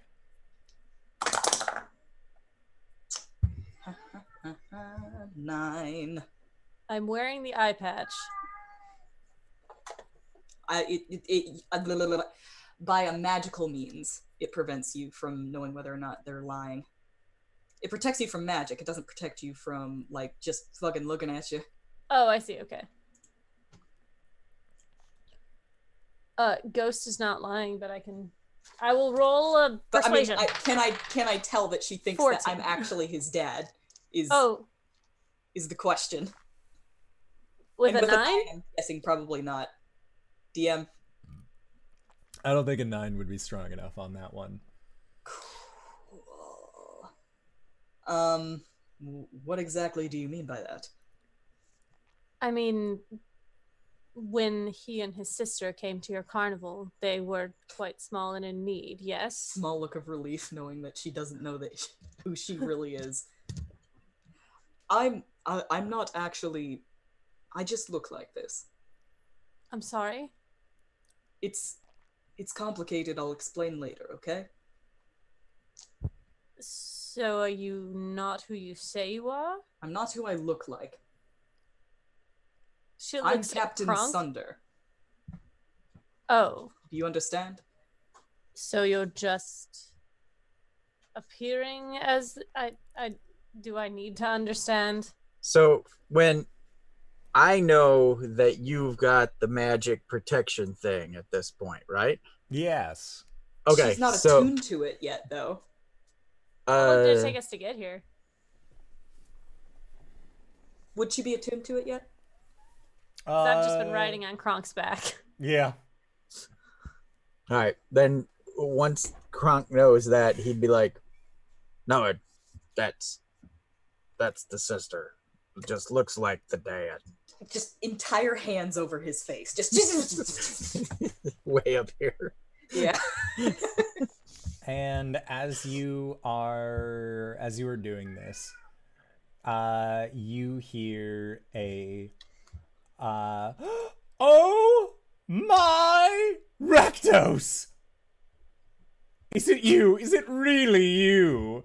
And Virtue, you turn around and you see a figure you've never met before. That the audience at this point would recognize as Arturo. Oh no. Okay. So Sunder has got like his face on Krunk's, or God, his hands on Krunk's face and just turns around like. And they say, "Why? They had told me you've been dead for years. Have you been hiding? Did you go Azurius on us? Hopefully not. That sounds like an awfully dangerous, precarious situation to be in. You know, the troop hasn't been the same since you left." Apologies. Who are you? I have no idea who you are. That is no way to treat an old friend. I literally have no idea who you are, and now I'm Your walking name away. is Sunder. Stops. My How do name's you know- Arturo. Did you get hit on the head awfully hard? I know that our act used to be a little bit more physical comedy based, but how are you doing? Who are these fine folk? Are you trooping behind my back? Is that what's going on here? How quickly can you two run? Ghost looks at Kronk. What? Krunk slowly. You see, he picks up his ball and chain. I'm sorry. Ooh. Arturo? Yes. Yes. The Arturo? You know. They know Sunder me. takes that opportunity really to know hide me. behind Ghost. Well, and she's just gonna like step down off Kronk's shoulders. Oh, well, I have heard just so many things about you. And, I've heard you have an act, yes? Yes. I And- do. I'm a juggler. My goodness. Oh, of course, I'm sorry. I must have slipped my mind. Do you have your juggling things here? I could catch them. You could catch them. Yes. What do you juggle? A true magician never reveals their secrets. It's mostly rats. And he gives you a wink. Well, if you go find some rats, well, I would love to see this show. Sunder, your new troupe is positively delightful. Oh, so pleasant. No, first of all, how do you know my name? What? How do you know me? We were part of the Circuit du Soleil together! How long ago? Obviously. Do you really not remember? Yes, I was yes, but a exactly. young I've lad. completely lost my memory. Indeed, tell me everything you know. I was but a young lad. Oh God. A young juggalier, as it were. Together? Well, You appeared one day. You said that you were running from the police, whatever that means. It sounded like some sort of Azorius plot if I had ever heard one. The perfect setup for just the most wonderful plays. Then I ended up getting recruited with you, and then we ended up going. We found Lizolda. She's a blood witch now. It's actually fantastic. Perfect PR. But, well, things ended up going a little out of hand, and old Rakdos himself didn't exactly approve of our troupe, so we ended up splitting. But you and we had the most wonderful doubles performance together. Sometimes, well, things would go a little haywire. I'm sure that was great, but where did I go? Yes, what happened, please? Oh. Well, we were running away from the Azorius, as one does, and we were in the sewers. Then you said that we should split up and that you would meet me back here. In the sewers? Yes. The sewers under the main city? Yes. We were How near the long Golgari territory, so honestly, I just sort of expected that you got eaten, but all things considered, seeing you here, now, you don't look a day. Are you younger? Are you younger than you used to be? Your skin looks great. Was This was about 14 years ago or so. I was but a young child. Right. You know, Sunder, I have my own troupe again. It's quite lovely, actually. I, as well as the pit champion, have found ourselves in love. He bears my child. And you can hear that there is a jingling on from his costume. This pit champion, is he a human-looking?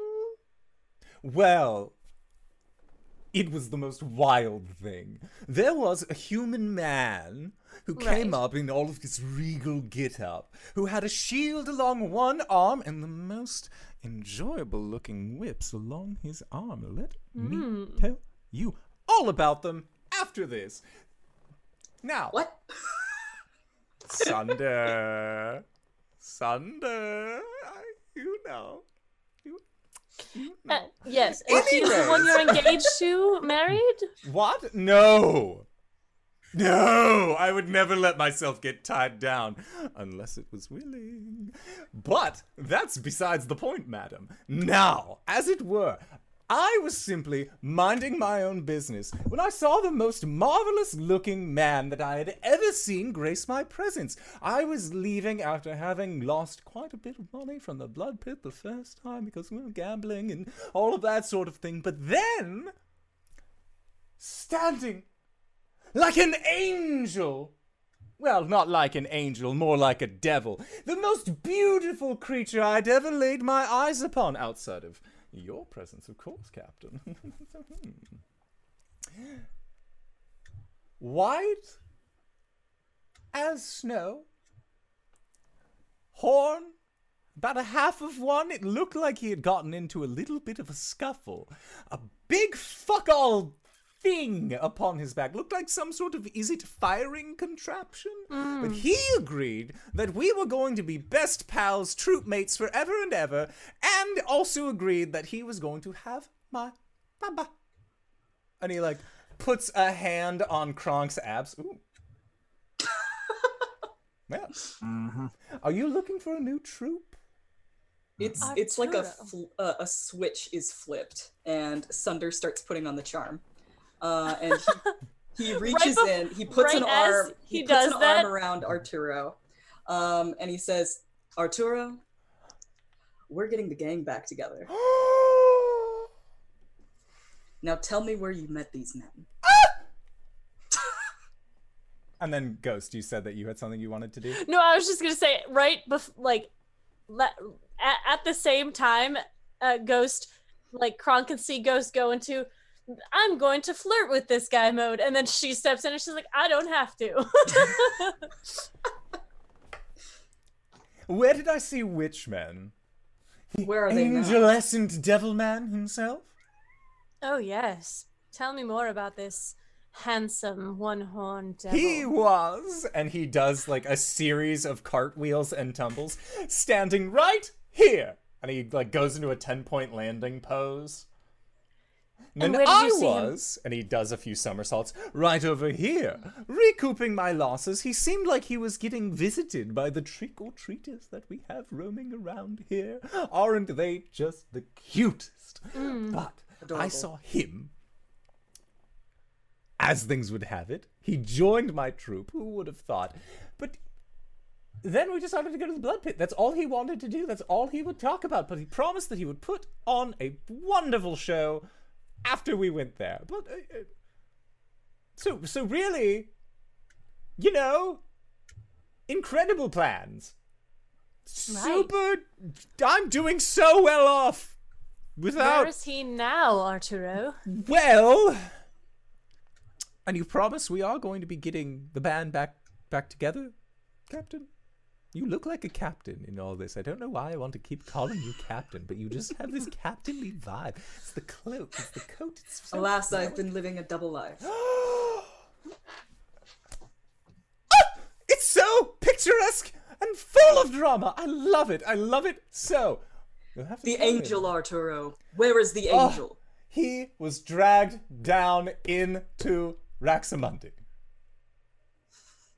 Which... And where might that be? Sunder turns around and looks at Ghost just like, She gives her a... Okay, there's this look that females give each other in the club that's like, you want me to handle this? If they're being bothered by a dude. Virtue just like immediately like back into character, turns around. Take us there now, Arturo. And you promise we'll, you know, do the old after Cross my razzle heart, dazzle him. he says, and he's got his fingers crossed behind him very clearly towards Ghost. And Arturo says, "Don't worry, Sunder. I'm sure you'll remember the way once we're halfway there. You always did. You always." This one, and then like motions towards Sunder to you, Ghost and Kronk. A real card, this one. A real card. Yep. And then it turns on a jovial heel and just begins to like tumble their way forward. It's like they don't know how to walk. They only know how to cartwheel and flip and somersault. There is no walking involved. Ghost will cozy up next to Virtue. Does this mean that you're the person that you look like? I am not, I assure you. No, I'm saying, does this mean that he was here 14 years ago? That seems to be the case, yes. If he was in the sewers, then the Demir could have gotten him. That's how they could know about you. And Hubris. Hubris has a few things to answer for.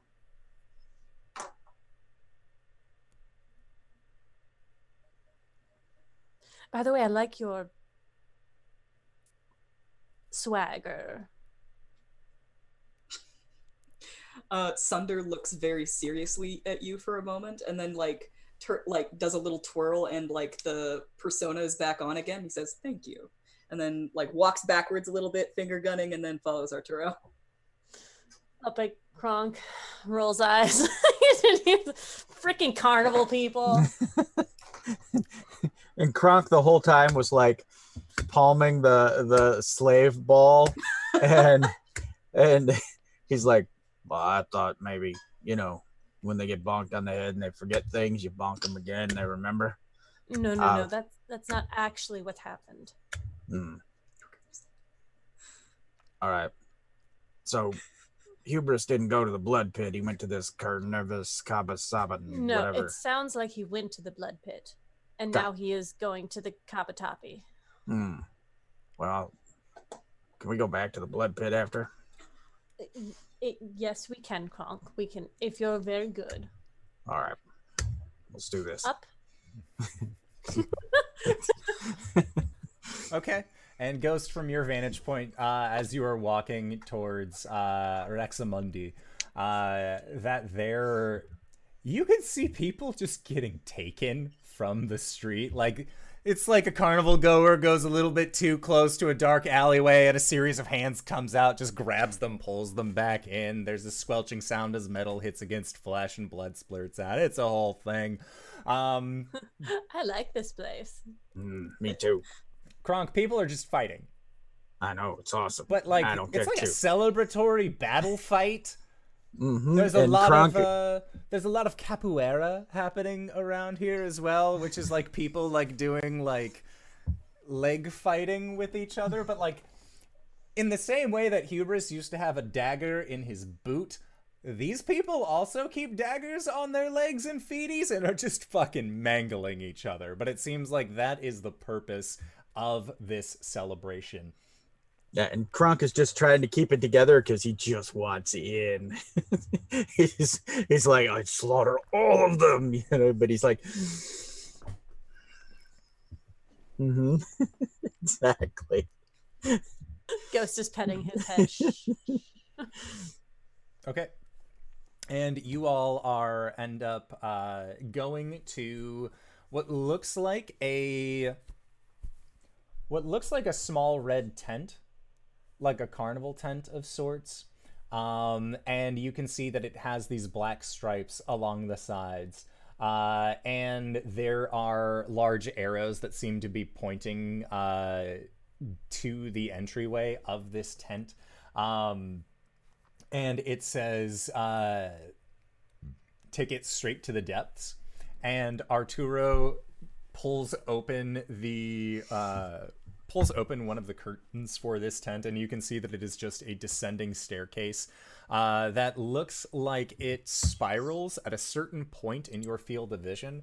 And as you all begin to walk down it, as Arturo claims that this will lead you all to Rexamundi, that upon the walls, just as Hubris had seen making his descent, that it looks like there are dancing demons and devils along the walls here, but it's like just the after images, just embers and flames playing tricks on your eyes, but it's almost like there is a purpose for these tricks. And you travel down what must be 20-30 minutes or so of just descending down, and at this point Arturo has actually found his juggling apparati, and you can see that they are small shrieking creatures that he is just tossing up and down in joyous celebration. And every time he turns to like do the show to Ghost, she's like and then he turns away and she just goes or she lets her face fall back to neutral. They're abyssal chickens. Yeah. Oh gods, no. They're squawking. It's horrible. And eventually, at one point, Arturo will throw all of them up and with a big flourish spit fire out of his mouth. And he didn't like put oil, like he didn't practice or do anything special. It looks like he has this innate ability to just breathe fire as part of his carnival, gear. And he incinerates the things that he was actually juggling and like claps his hands, wipes his lips a little bit, that you can see are just like, they got a little burnt. They got a little chapped going into this, but he seems not to care one way or the other about this. But eventually, your group descends downward, and you can see now that the walls have disappeared and you are standing above this vast field of magma. Deep, deep down within, beneath the streets of Ravnica. Ghost, you remember having descended down previously for the Dimir, and you know that there is an underwater, that there is an ocean that exists beneath the city. You don't know how far down you've gone to reach magma. But as your group is coming towards the door of this dark steel magma Kremlin, you see a gargantuan form rocket out of the roof cackling. The loudest, most disruptive cackle that you possibly can. And you see that there is a crowd of these Rakdos cultists that are just calling for blood here, as what looks like a group of at least 75 people block you from actually entering into the Dark Kremlin. At this point, Ghost, with your 19 passive perception, you see Hubris is standing inside of this building, and they are looking up, and you see that there is a pillar that has been risen up out of the ground with a figure wearing very nice, almost regal looking plated armor. They have a shield on one hand. They have a loose gauntlet on the other. It seems like their whips actually retract when they aren't in combat. Long brown hair, square jaw, kind of a grizzled face. Arms outstretched, just looking up towards the sky. Kronk, wedge, please. Mm. And I point his head towards where Hubris is. Okay. We'll take care of them. Just shove your way through. Uh-huh. Yep. We're headed to Hubris. Start sprinting towards him. Like, this isn't good. Hubris, Rakdos flew up about a minute and a half ago. Oh, God. You can't. You can only hear his cackle now, and Gideon has this look on his face, just like, was this really the right choice? But like has like belays that for just a moment, and then kind of like shakes their head and like, no, this is the best choice. This is the most positive outcome. Are you sure about this? No. But it's better than any other plan we had. Do I know Gideon? Do I know whether or not he could take this? Virtue, you do know Gideon. Gideon is actually one of the planeswalkers that didn't think that it was worth the others' time to train you. In this whole thing. As far as Gideon's abilities... Gideon, if anything, is good for one thing and one thing only, and that is taking a punch. Okay, then. You dug this grave, it's time to lay in it. Yep. If anything, like, Hubris looks nervous, Gideon is like, this'll be fine, and Ghost, you see Hubris, who... looks a little messed up from his fight in the blood pit, but then you see this other human just like arms out. But Sunder, your adventuring companion, doesn't seem like, oh yeah, this'll be fine. This'll work out just great. It's a blood sacrifice. To Arturo. And Arturo looks up. I don't know. And honestly, that is the best possible outcome that we could have here. That was the first champion, and then the angel himself, and Arturo tumbles over to where you are, Hubris, and you heard his voice before you felt arms wrap around your neck as a big kiss is planted on your cheek. How's my baby daddy doing? And he starts rubbing your tummy. Starts pushing Arturo backwards. In his head, he's trying to mentally calculate which path Gideon might fly and get ready. Okay.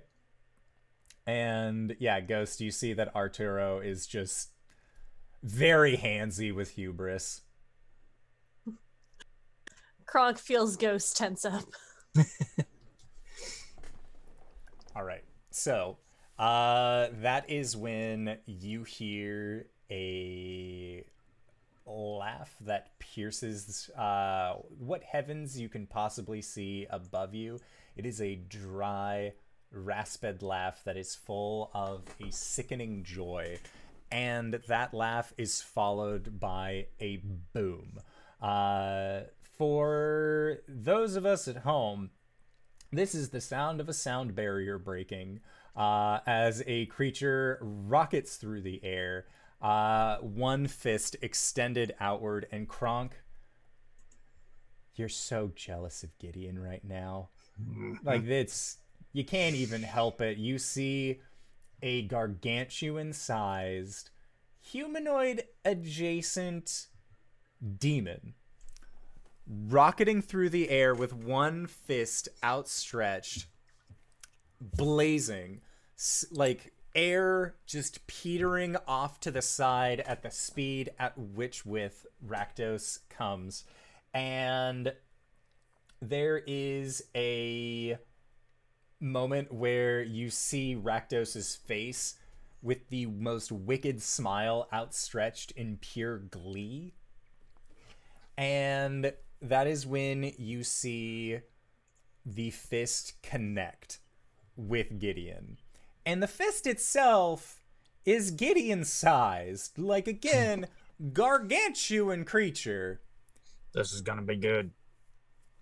And there is another thunderous sound as the impact happens, and you see that Gideon had actually braced their feet, but is just sent sprawling. And Rakdos continues as Gideon is like almost wrapped around Rakdos's fist and breaks through the side of this building through what looks like impossibly thick metal. Kronk, with your masonry abilities, there was no point of structural weakness in this entire building for anyone but Rakdos. And there is a loop that is made outside of the building as then Rakdos is going to do it's almost like a haymaker strike, but just keeping Gideon centered on his fist, coming back down through the opening of the roof, and then just slams him down onto the actual floor itself and goes, "I win! One hit! Rakdos wins!"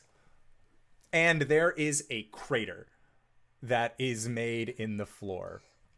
And in the center of this crater, you can see a humanoid form wearing almost regal-looking armor. And as you look down, there are no cuts on Gideon's face. There are no marrings upon his armor. There does not seem to be any damage that has actually been done onto Gideon. And you see a hand stretch, grab the side, pull self up, and you see like rubble is coming off of the sides of Gideon as Rakdos is cheering. Just, yeah, that was a pretty good one. Rakdos, what did you say to me? And just like flames engorge off the top of Rakdos's head. These wings extend out to fill the entire area that you are in, just covering the back sky.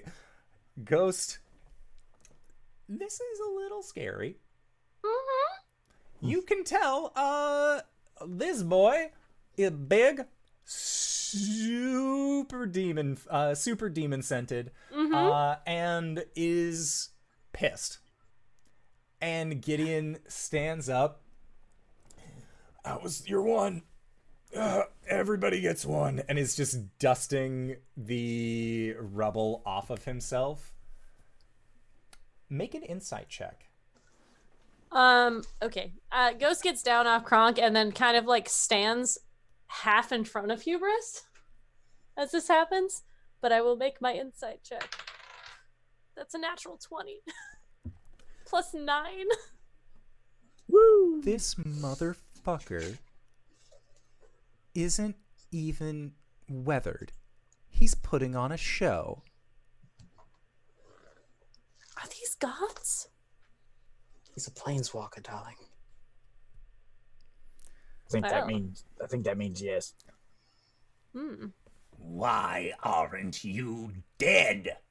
And Gideon just looks up. Oh, I would have been. You were very close. Almost had me there. But a deal's a deal, right?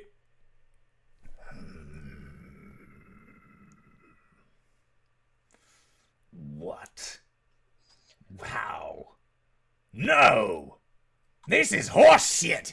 You were supposed to die! It was supposed to be you! And he points over towards he points over towards the group of cultists. You come here! And one of they all part and one cultist is just standing there like, no, get over here! And just eventually the cultist just tumbles sadly over towards where Rakdos is, and Rakdos just, God damn it, and just uses this figure as a stress ball and just punches into the ground as Kronk. There's toothpaste. He just juiced a guy. Mm-hmm. And then he just throws the remnants of whatever cultist was there. And you see Arturo just has this big sad face. He's like, why does he never pick me?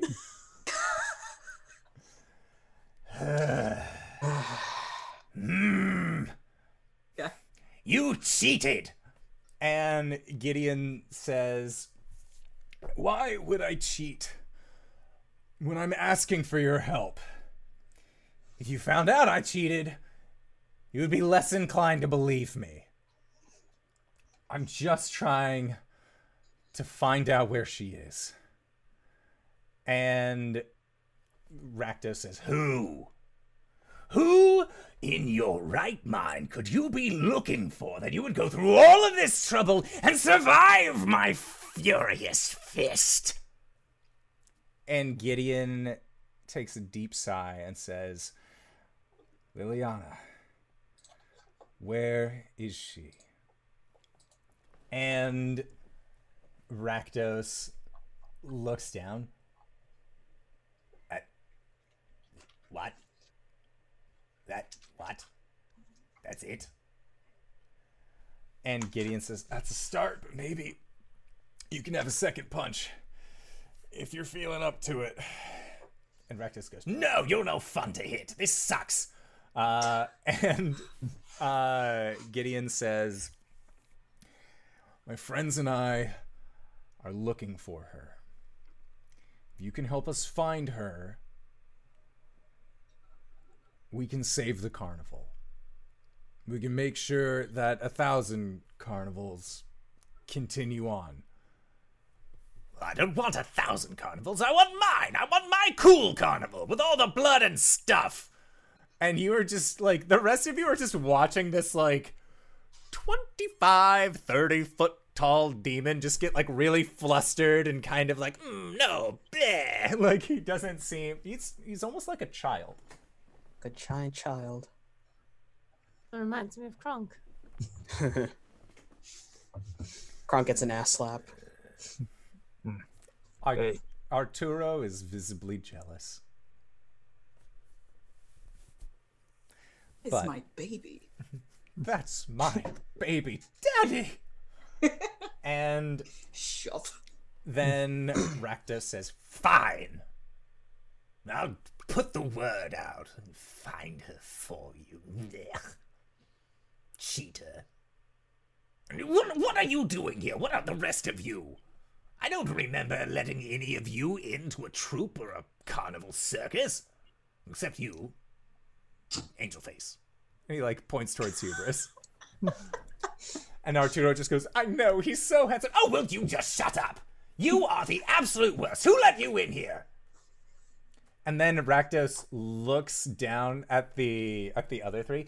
Did you bring him here? He knows he can't come indoors. He is an outside cultist only. I've never seen this man in my life. We were going to be... Sunder, tell them we were doing a troupe. I'm going to pull my hat down and cast Disguise Self. And when my hat comes back up, I'm a completely different person. I have no idea who this person is. And Kronk will say to Arturo, he's like, well, this might be your chance. Volunteer to be squished or something.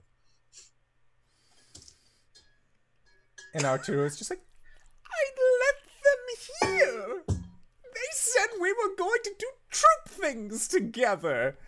Arturo, you know that you are the absolute worst cultist I have ever had the displeasure of hosting. Go.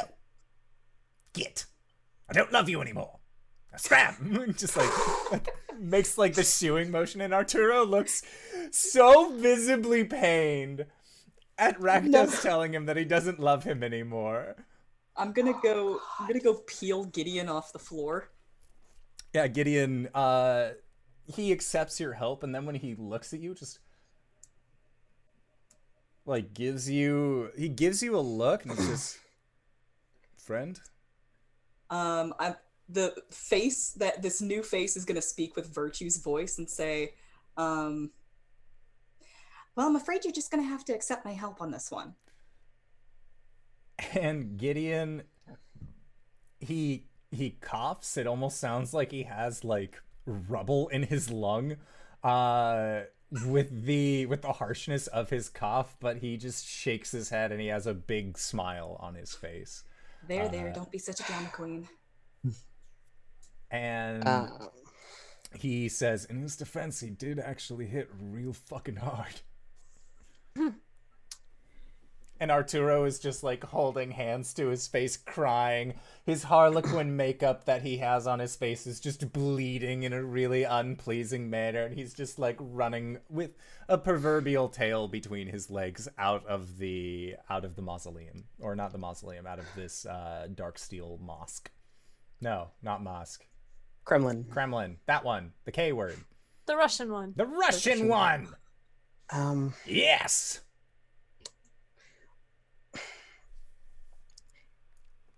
So is that all we came here for? And Gideon stands up and says, and Rakdos is just like, fine.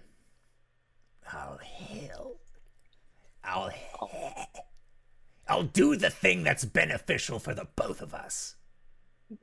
Oh, boss. Do you want me to make you feel a little better? No, just your presence here is perfectly fine, Angel Face. Oh, I was going to say, ever play Find the Queen? Do it again.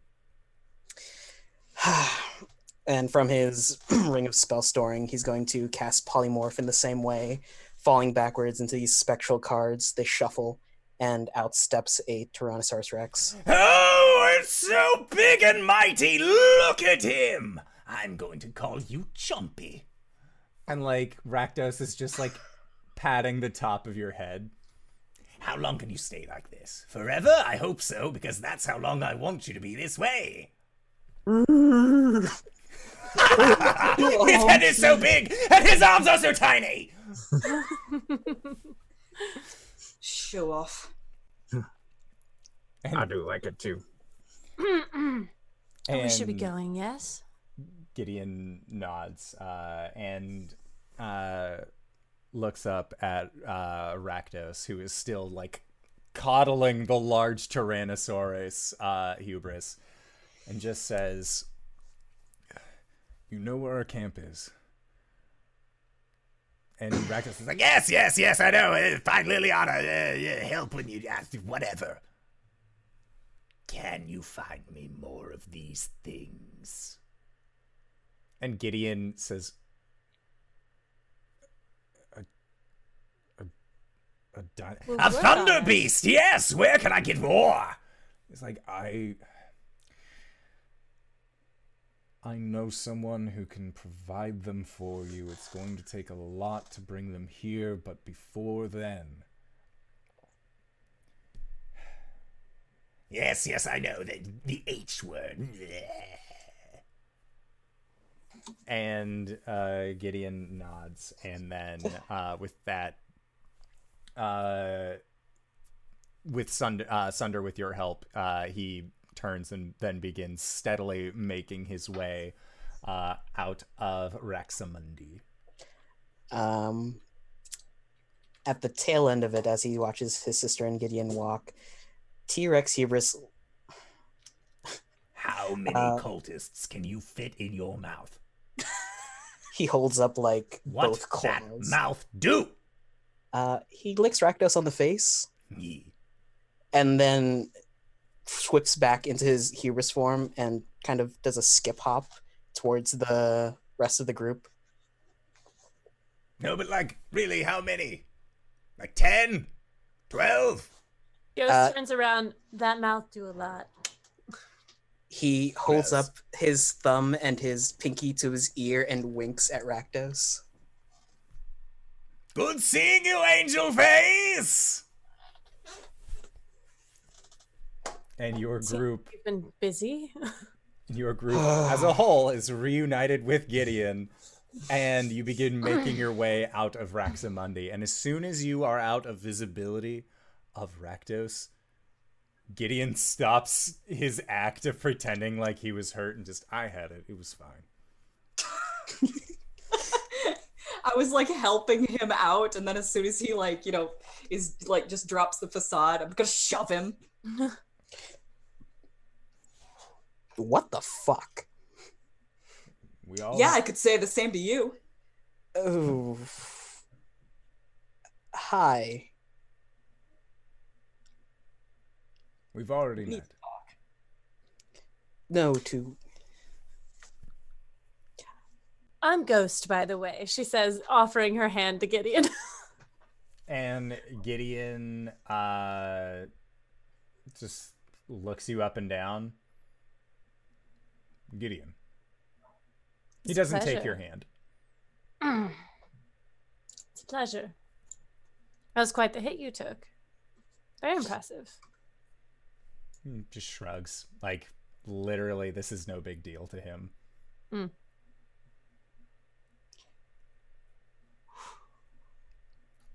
And then he just says, come on, we have work to do. And he like takes a few steps ahead of your group and is going to be leading you up up the stairwells.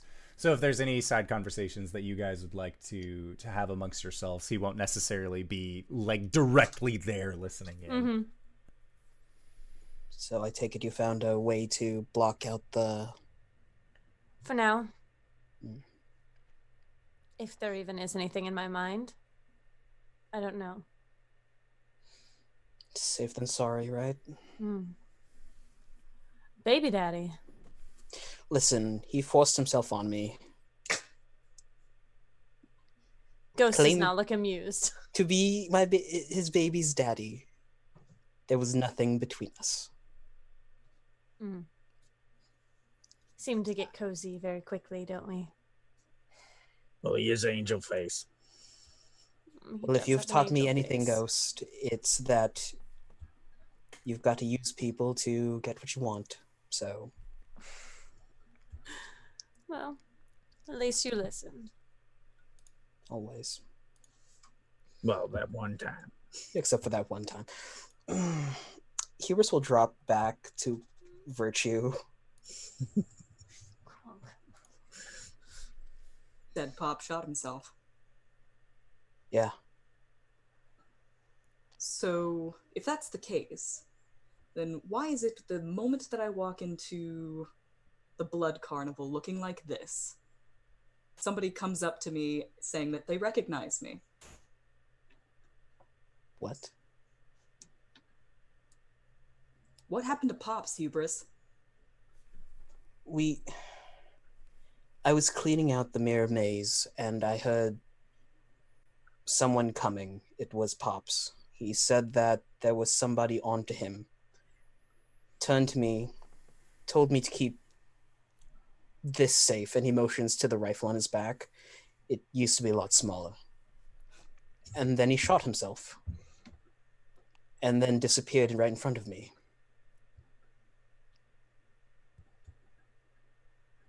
Then why was he here? How long ago was he here? Maybe it was before all that? Arturo was but a boy. 14 years. Would that line up? Yeah. Because that was the last time that Arturo saw him, was 14 years ago. Was it also when he kind of... That for you guys, because of the time jump that we had, would have been like 18, 19 years ago. So it seems like Pop's lived here for about 5 years, at least. I don't know. 5 years before he killed himself or 5 years after? After he killed himself. All right. We use heavy air quotes because just like how you guys killed Manshoon, he also found his way to Ravnica.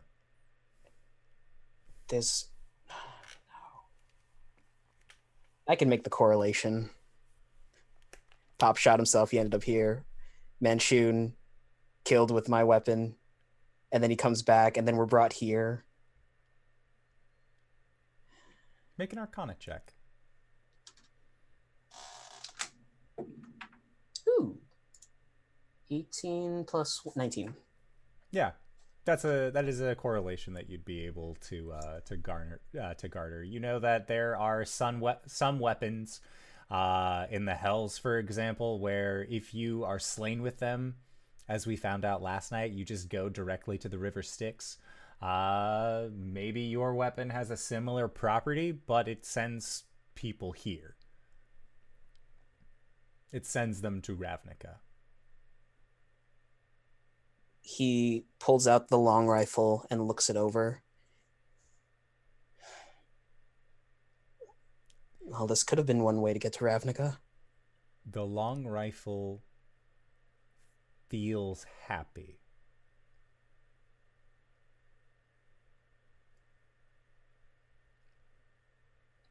That's not good. He looks up. Sorry, Wings. Worst disguise. What? I picked the worst disguise. Apparently so. My gun feels happy and not in the horny way. I don't want...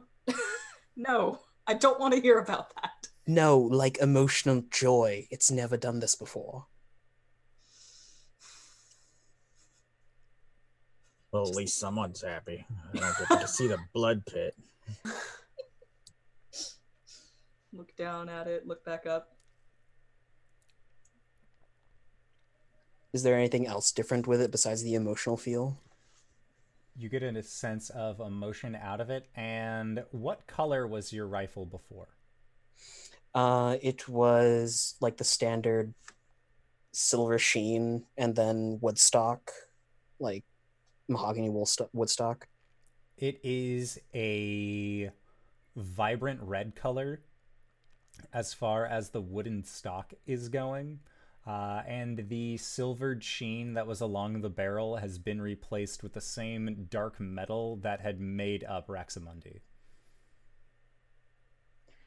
It exudes the colors of Rakdos here. Hubris turns on his heel and starts heading back to Raxamundi.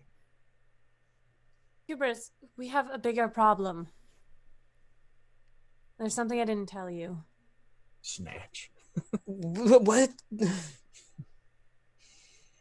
The big dragon thing. I think Yeah. it has the Stone of Galore. He starts patting himself. When did I? Did you bring it here? Yes, I brought it here.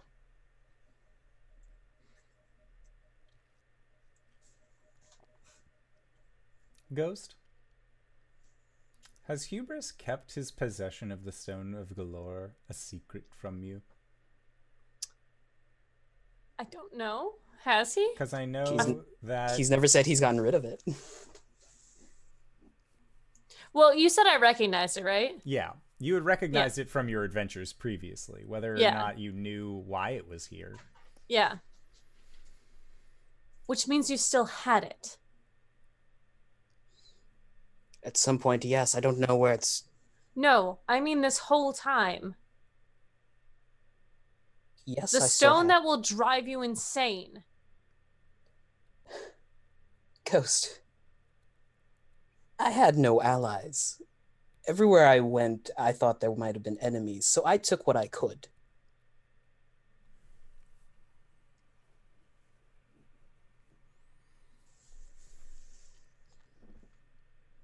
Well, now he has it. Fuck. What? A crazy rock makes you go insane. It's a crazy rock that makes you go insane, but also reveals to you secrets unheard of.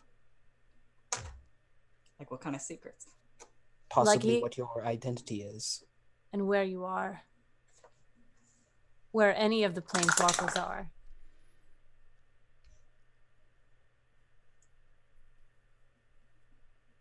And at that, Gideon stops and then turns to look at the rest of you and says, and he has this thing.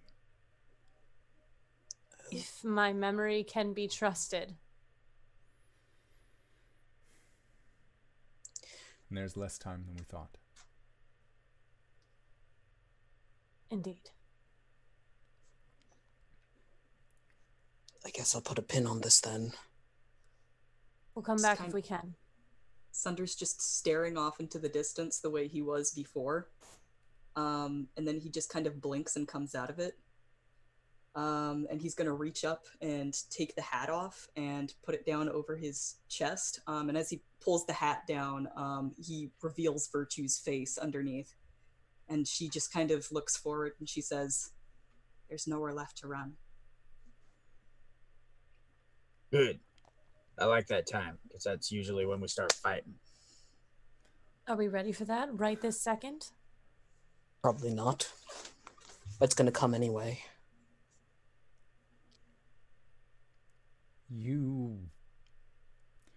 And he has the most like difficult time telling Kronk this.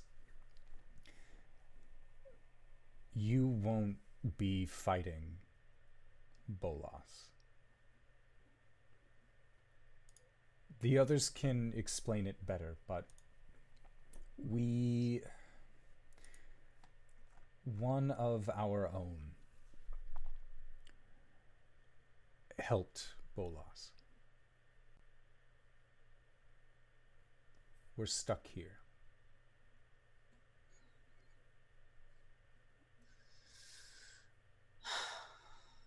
Does that mean Bolas is as well? He is, but he has a means of turning off his own prison.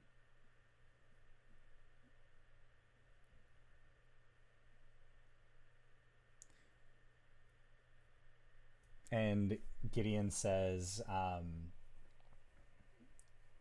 the others can explain it better.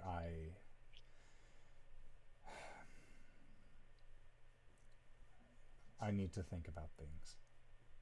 And he just has like this very confuddled look on his face after the information that you have told him about this. And we are going to then move from you guys rising up from the underside of the city. Yes, Ghost? Ghost will just greet Virtue as a face-to-face greeting and then tell her,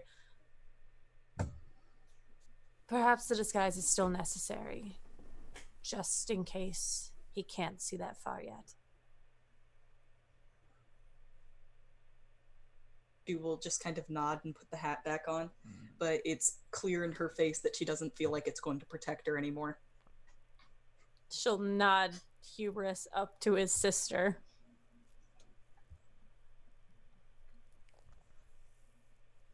Hubris puts a hand on Sunder's shoulder. It'll be all right.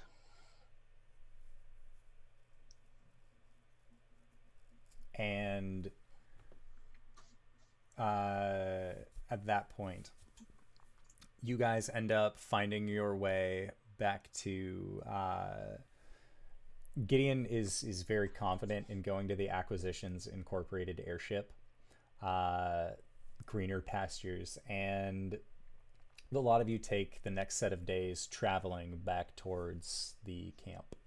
And when you arrive at the camp of the Gatewatch once again, this time there is things have already been going underway, and it looks like as you arrive, Gideon goes and lets the others know about the situation as a whole.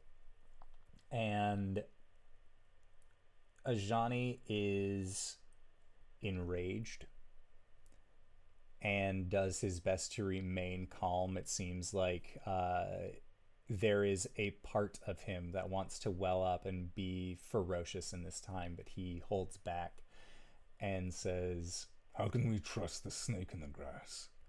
And at that, Jace just sort of like gives a very sharp glare towards Ajani and says that she's the only one we can trust right now. And Gideon, and this is after Gideon has let them all know about what his suspicions are and how and what he's confirmed through his own travels. And the lot of you realize that there is a artifact here. There is a powerful artifact that has made its way to Ravnica that is preventing these other planeswalkers from leaving after they've arrived. And the name of that artifact is the Immortal Sun. And that is where we are going to call it for tonight's session. So I would like to say thank you to everybody who decided to stop by and join us for this wonderful excursion through the city streets of Ravnica. It has been a most wonderful time, and goddamn, I'm happy I have a day off tomorrow so I can recuperate from voicing Rakdos, because we needed some nice ice water for that journey. But speaking of fun journeys, hey Angelface, where can we find you? What do you do? Hey there, boss. You can find me at RJusticeToy2 at Twitter and Twitch. I hate you. Oh, sorry, I thought I was muted.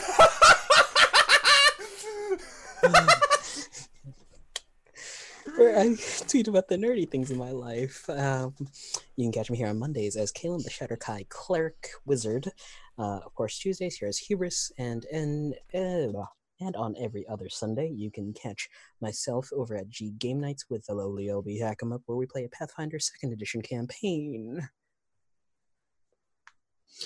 Graybeard Severn, and you can check out my schedule on the Twitter. And the next thing I have coming up is Thursday at 4 p.m. over on Encounter Roleplay, where I play Dr. Verrückt, the steampunk zombie fighting vampire friend werewolf hunter currently. Anyway, we'll figure that out. And then every other Friday, I'm over on Dammit Barry's channel for some Ghosts of Saltmarsh. And then every other Sunday, not the one with LB and RJ, but with me and LB over on G Game Nights for 4 p.m. to play some Monster of the Week. And then back here on Tuesdays. So come check out Kronk, and we'll see you then. Hi, I'm LB Hackemup. You can find me at LB Hackemup on Twitter. There are people in my life that want me to tweet more, and I told them that if I got to 250 followers, I would. I don't think we're going to get there, so I don't have to tweet more. But if we do, I will post a kitten picture, I'm going to say for a month straight, every day. And they will all be my kittens that I've had or had. Yeah, so you've heard all the things that I'm in, except not next week. Yeah, next week, Wednesday, on Nerd Immersion's channel, we are doing our D&D 5th edition game where I am playing Siren, the daughter of Hubris, as an adult who has some spy-like tendencies. She's basically Black Widow mixed with Rogue or Cougar from The Losers. But yeah, watch me. Hey everybody, I'm Danae Keener from DanaeKeener.com. I do nerdy drawings mostly related to D&D and a lot of things on this channel. I play here on Mondays and Tuesdays, and this Sunday I'm going to be guesting over on the Hype Goblins channel doing the Nexus Adventures with the Indoor Adventure over here. So I'm pointing this way, actually, maybe up there. He's up there. So that's where we're going to be at 7:30 a.m. Central, DanaeKeener.com. Hello, everybody. If you've made it this far, you probably already know who I am. But if you don't, hey, fella, what's up? It's me, your buddy, your pal, your friend, the Indoor Adventurer, the showrunner here at twitch.tv/Indoor Adventures. We do shows like this Monday, Tuesday, and Thursday at 5:30 p.m. Pacific Standard Time. We, of course, have our homebrew game. We have this game, which is Waterdeep War of the Spark for now. And then we have our Ghosts of Saltmarsh game. We also have a Patreon set up to help support these shows and cover the cost of all of our recurring payments. So things like Adobe, Zoom, Pretzel, improved artwork, and assets for new characters, for new shows, and other things that we end up doing. All of that comes from channel funds, and all of those channel funds are gained from your contributions. As Danae said, this Sunday, I am going to be guesting on the Hype Goblins channel for Nexus Adventures, and that will be at 5 a.m. Pacific Standard Time. I'm going to be I'm going to play in a game, and then I'm going to take a nap, and then I'm going to go to work for the day, because that sounds like a really great plan. Other than that, next week, you can join us for our Monster Noir game next Wednesday. That is, of course, run by our dear friend GB, and also features Danae. So if you want more of these people in your life, consider going to check any of those things out. Other than that, we are now going to be going into our Patreon-supported after show called Nights in the Courtyard, where we answer questions not only from the community, but also from each other. So I would like to say, once again, thank you to these players for putting up with my bullshit this week. Thank you to everybody who decided to stop on by, and we will see you guys next time. All right, everybody. 5 a.m.'s gonna blow!